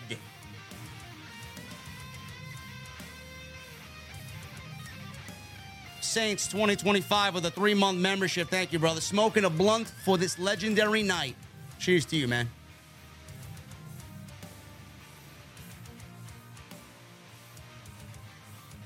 Steph Morrison with a $20 super chat. Would love to see a Comic-Con press conference for a true reset. Announcing pay-per-view specials, bring back King of the Ring, Money in the Bank on WrestleMania. Have an NFL-like draft, including NXT call-ups. Every other pay-per-view, Raw, SmackDown, once Triple H has enough talent. Bro, I'd love to see fucking pay-per-view press conferences, man. Media calls, media scrums. Like Triple H used to do with NXT. Before and after the show. That's what I'd love to see. I'd love to see King of the Ring back as a pay-per-view. I'd get rid of the theme pay-per-views, bring back King of the Ring, make it a yearly thing, build it like the G1, have it take place on Raw and SmackDown, and bring importance to the weekly television shows. With the NFL draft idea, yes, I think the WWE draft should definitely be more sports-like in presentation, and it should include NXT call-ups. Survivor Series should mean something if you're going to do brand versus brand warfare. We've talked about this several times. If you are the winning team, at Survivor Series, you're going to have a title shot waiting for you, or an opportunity at a title shot. Usually they do TLC in December, right? We've talked about this several times. If you are, say, for example, you're Monday Night Raw and you win the 5-on-5 Survivor Series match. You 5 guys get placed in a TLC ladder match, and the winner of that match gets a title shot at the Royal Rumble. That's what should be. You got to put some stakes on the line. Or if you want to even go a step further, have all of those guys be put in the TLC ladder match for a title shot at the Royal Rumble. The other 4 guys that don't win it, they get pick of the Royal Rumble between number 21 and 30. You got to give some incentive. If you're going to have brand versus brand warfare, you got to have some incentive. Or just bring fucking War Games back to the main roster. Which is something that I feel Triple H would love to do anyway. Christy Wilson with a $1.99 Super Chat. More change is coming. I can feel it. Change is coming, Christy. Just be patient. Ransley Haynes with a $4.99 Super Chat. Do you think VKM did anything to Trish Stratus that made her retire at the height of her career? Interesting to think about considering her 6-year career. Probably. I would not put it past him. Killer Swag with a $5 Super Chat. MSG, the arena where Triple H got the loudest pop of his career in 2002, and now the arena where Triple H officially takes over WWE. OTS for life. MGM Ballin' went to Raw for free tonight. The crowd was really loud and the vibe was great. I was shocked how much I enjoyed it. Show was passable, Ballin'. Very mid, but I was not expecting change on this show tonight. At all. Jake Carpenter with a $5 Super Chat. What's up, JD? Not a bad show tonight. A good amount of wrestling. I'll take a Cody's American Lager with a shot of Fireball. You got it, brother. Cheers.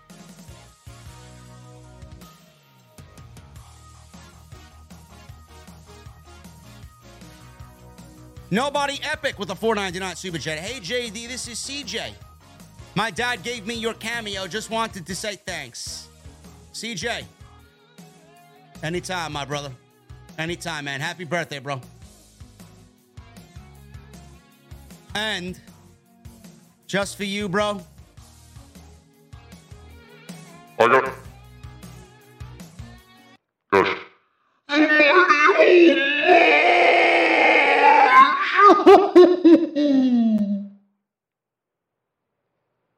There you go. That was for CJ, man. Happy birthday to CJ, bro.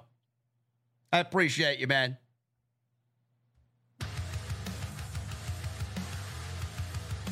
Lena Scorpio with a $2 Super Chat. Yes, change finally coming. Watch Raw tonight, too. Awesome. Thank you, Lena Scorpio. James with a $5 super chat. I actually tuned into Raw tonight after having not watched the main roster episode in over 7 years. And the segment with Roman and Theory was damn good.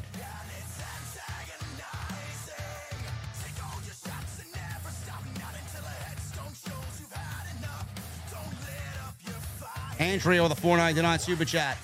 To add on what I said earlier, the show wasn't too bad. Honestly, the vibe in the Garden was really good. Can't wait for the Stephanie and Triple H era. Jedi Joker with a 15-month membership. Thank you, bro.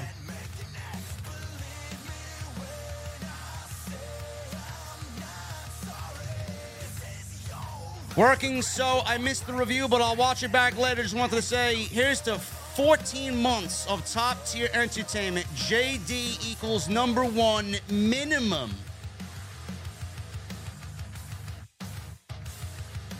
Bro, I expect number one minimum.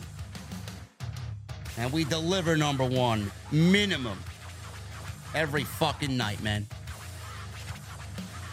Mike NY with a $5 super chat. If Triple H hires Tully to help with NXT and Paul can help with Maine, that will be a game changer. I do find it funny how Tully Blanchard is not with AEW anymore, and now Triple H is back with WWE running shit. Maybe it's just a coincidence, man. Miguel Martinez with a $4.99 super chat. Will pay-per-views bring back the takeover feeling once again? Triple H takes over creative? I don't know, man. Nothing will be able to rival what he did with TakeOver, man. Nothing. You're never getting TakeOver back, ever. Lastly, who do you see being WWE Universal Champ in a year from now? Cody.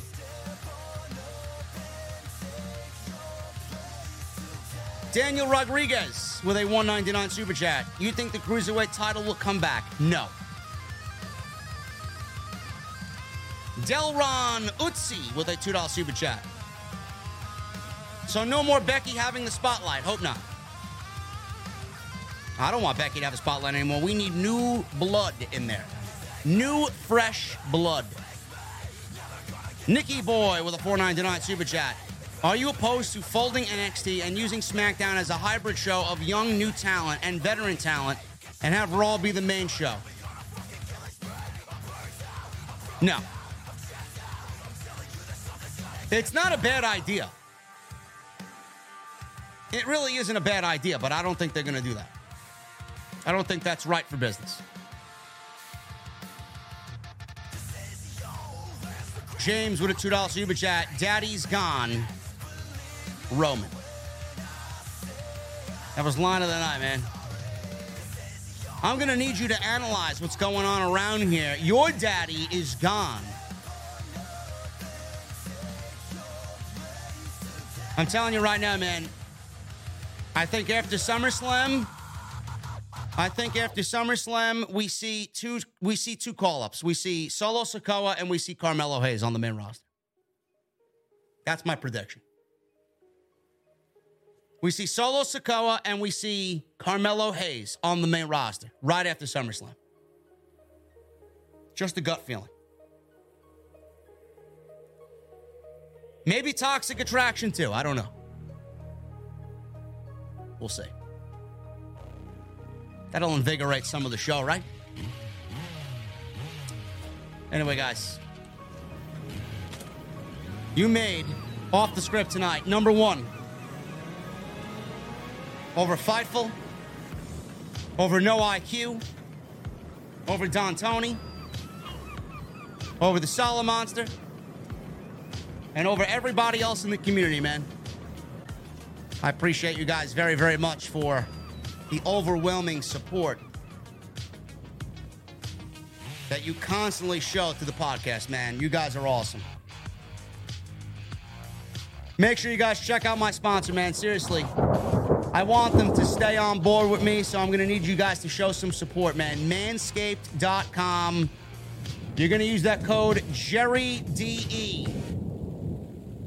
JERRYDE. 20% off. Free shipping. That performance package we unboxed on last night's show, man, it's tremendous. Follow me on Twitter, at JDfromNY206 on Twitter, Instagram, TikTok, and Cameo. Links are down below in the description. I'm going to need you guys to hit that subscribe button, turn on the bell, continue to hit that join button, because we're VIP only chat on Sunday, and continue to hit that thumbs up, man. Any ideas on a new intro? The Visionary with a $5 super chat. I don't know, man. We'll see what happens. I may have to record a new line or two.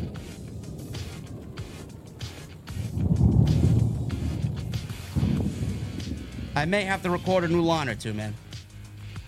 And finally, guys, go check out OTS 437 last night on the homepage. I'm going to need two things from you guys, man. Number one, I need those guitar emojis in the chat. Number two, I need those Mustang emojis as well, by the way. Guitar emojis and Mustang emojis from my VIPs, because I know you got them. And number two, I'm going to need that music on max. I'll see you guys tomorrow night live. We'll be back at it again, man. Hopefully some of you join me tomorrow night. Brand new era with Triple H in charge. And it's going to be very interesting with NXT, man. I'll be live tomorrow night after NXT right here on OTS. Until then, guys, enjoy your evenings, enjoy your Tuesdays, and I'll see you tomorrow night on OTS. I'll see you guys later.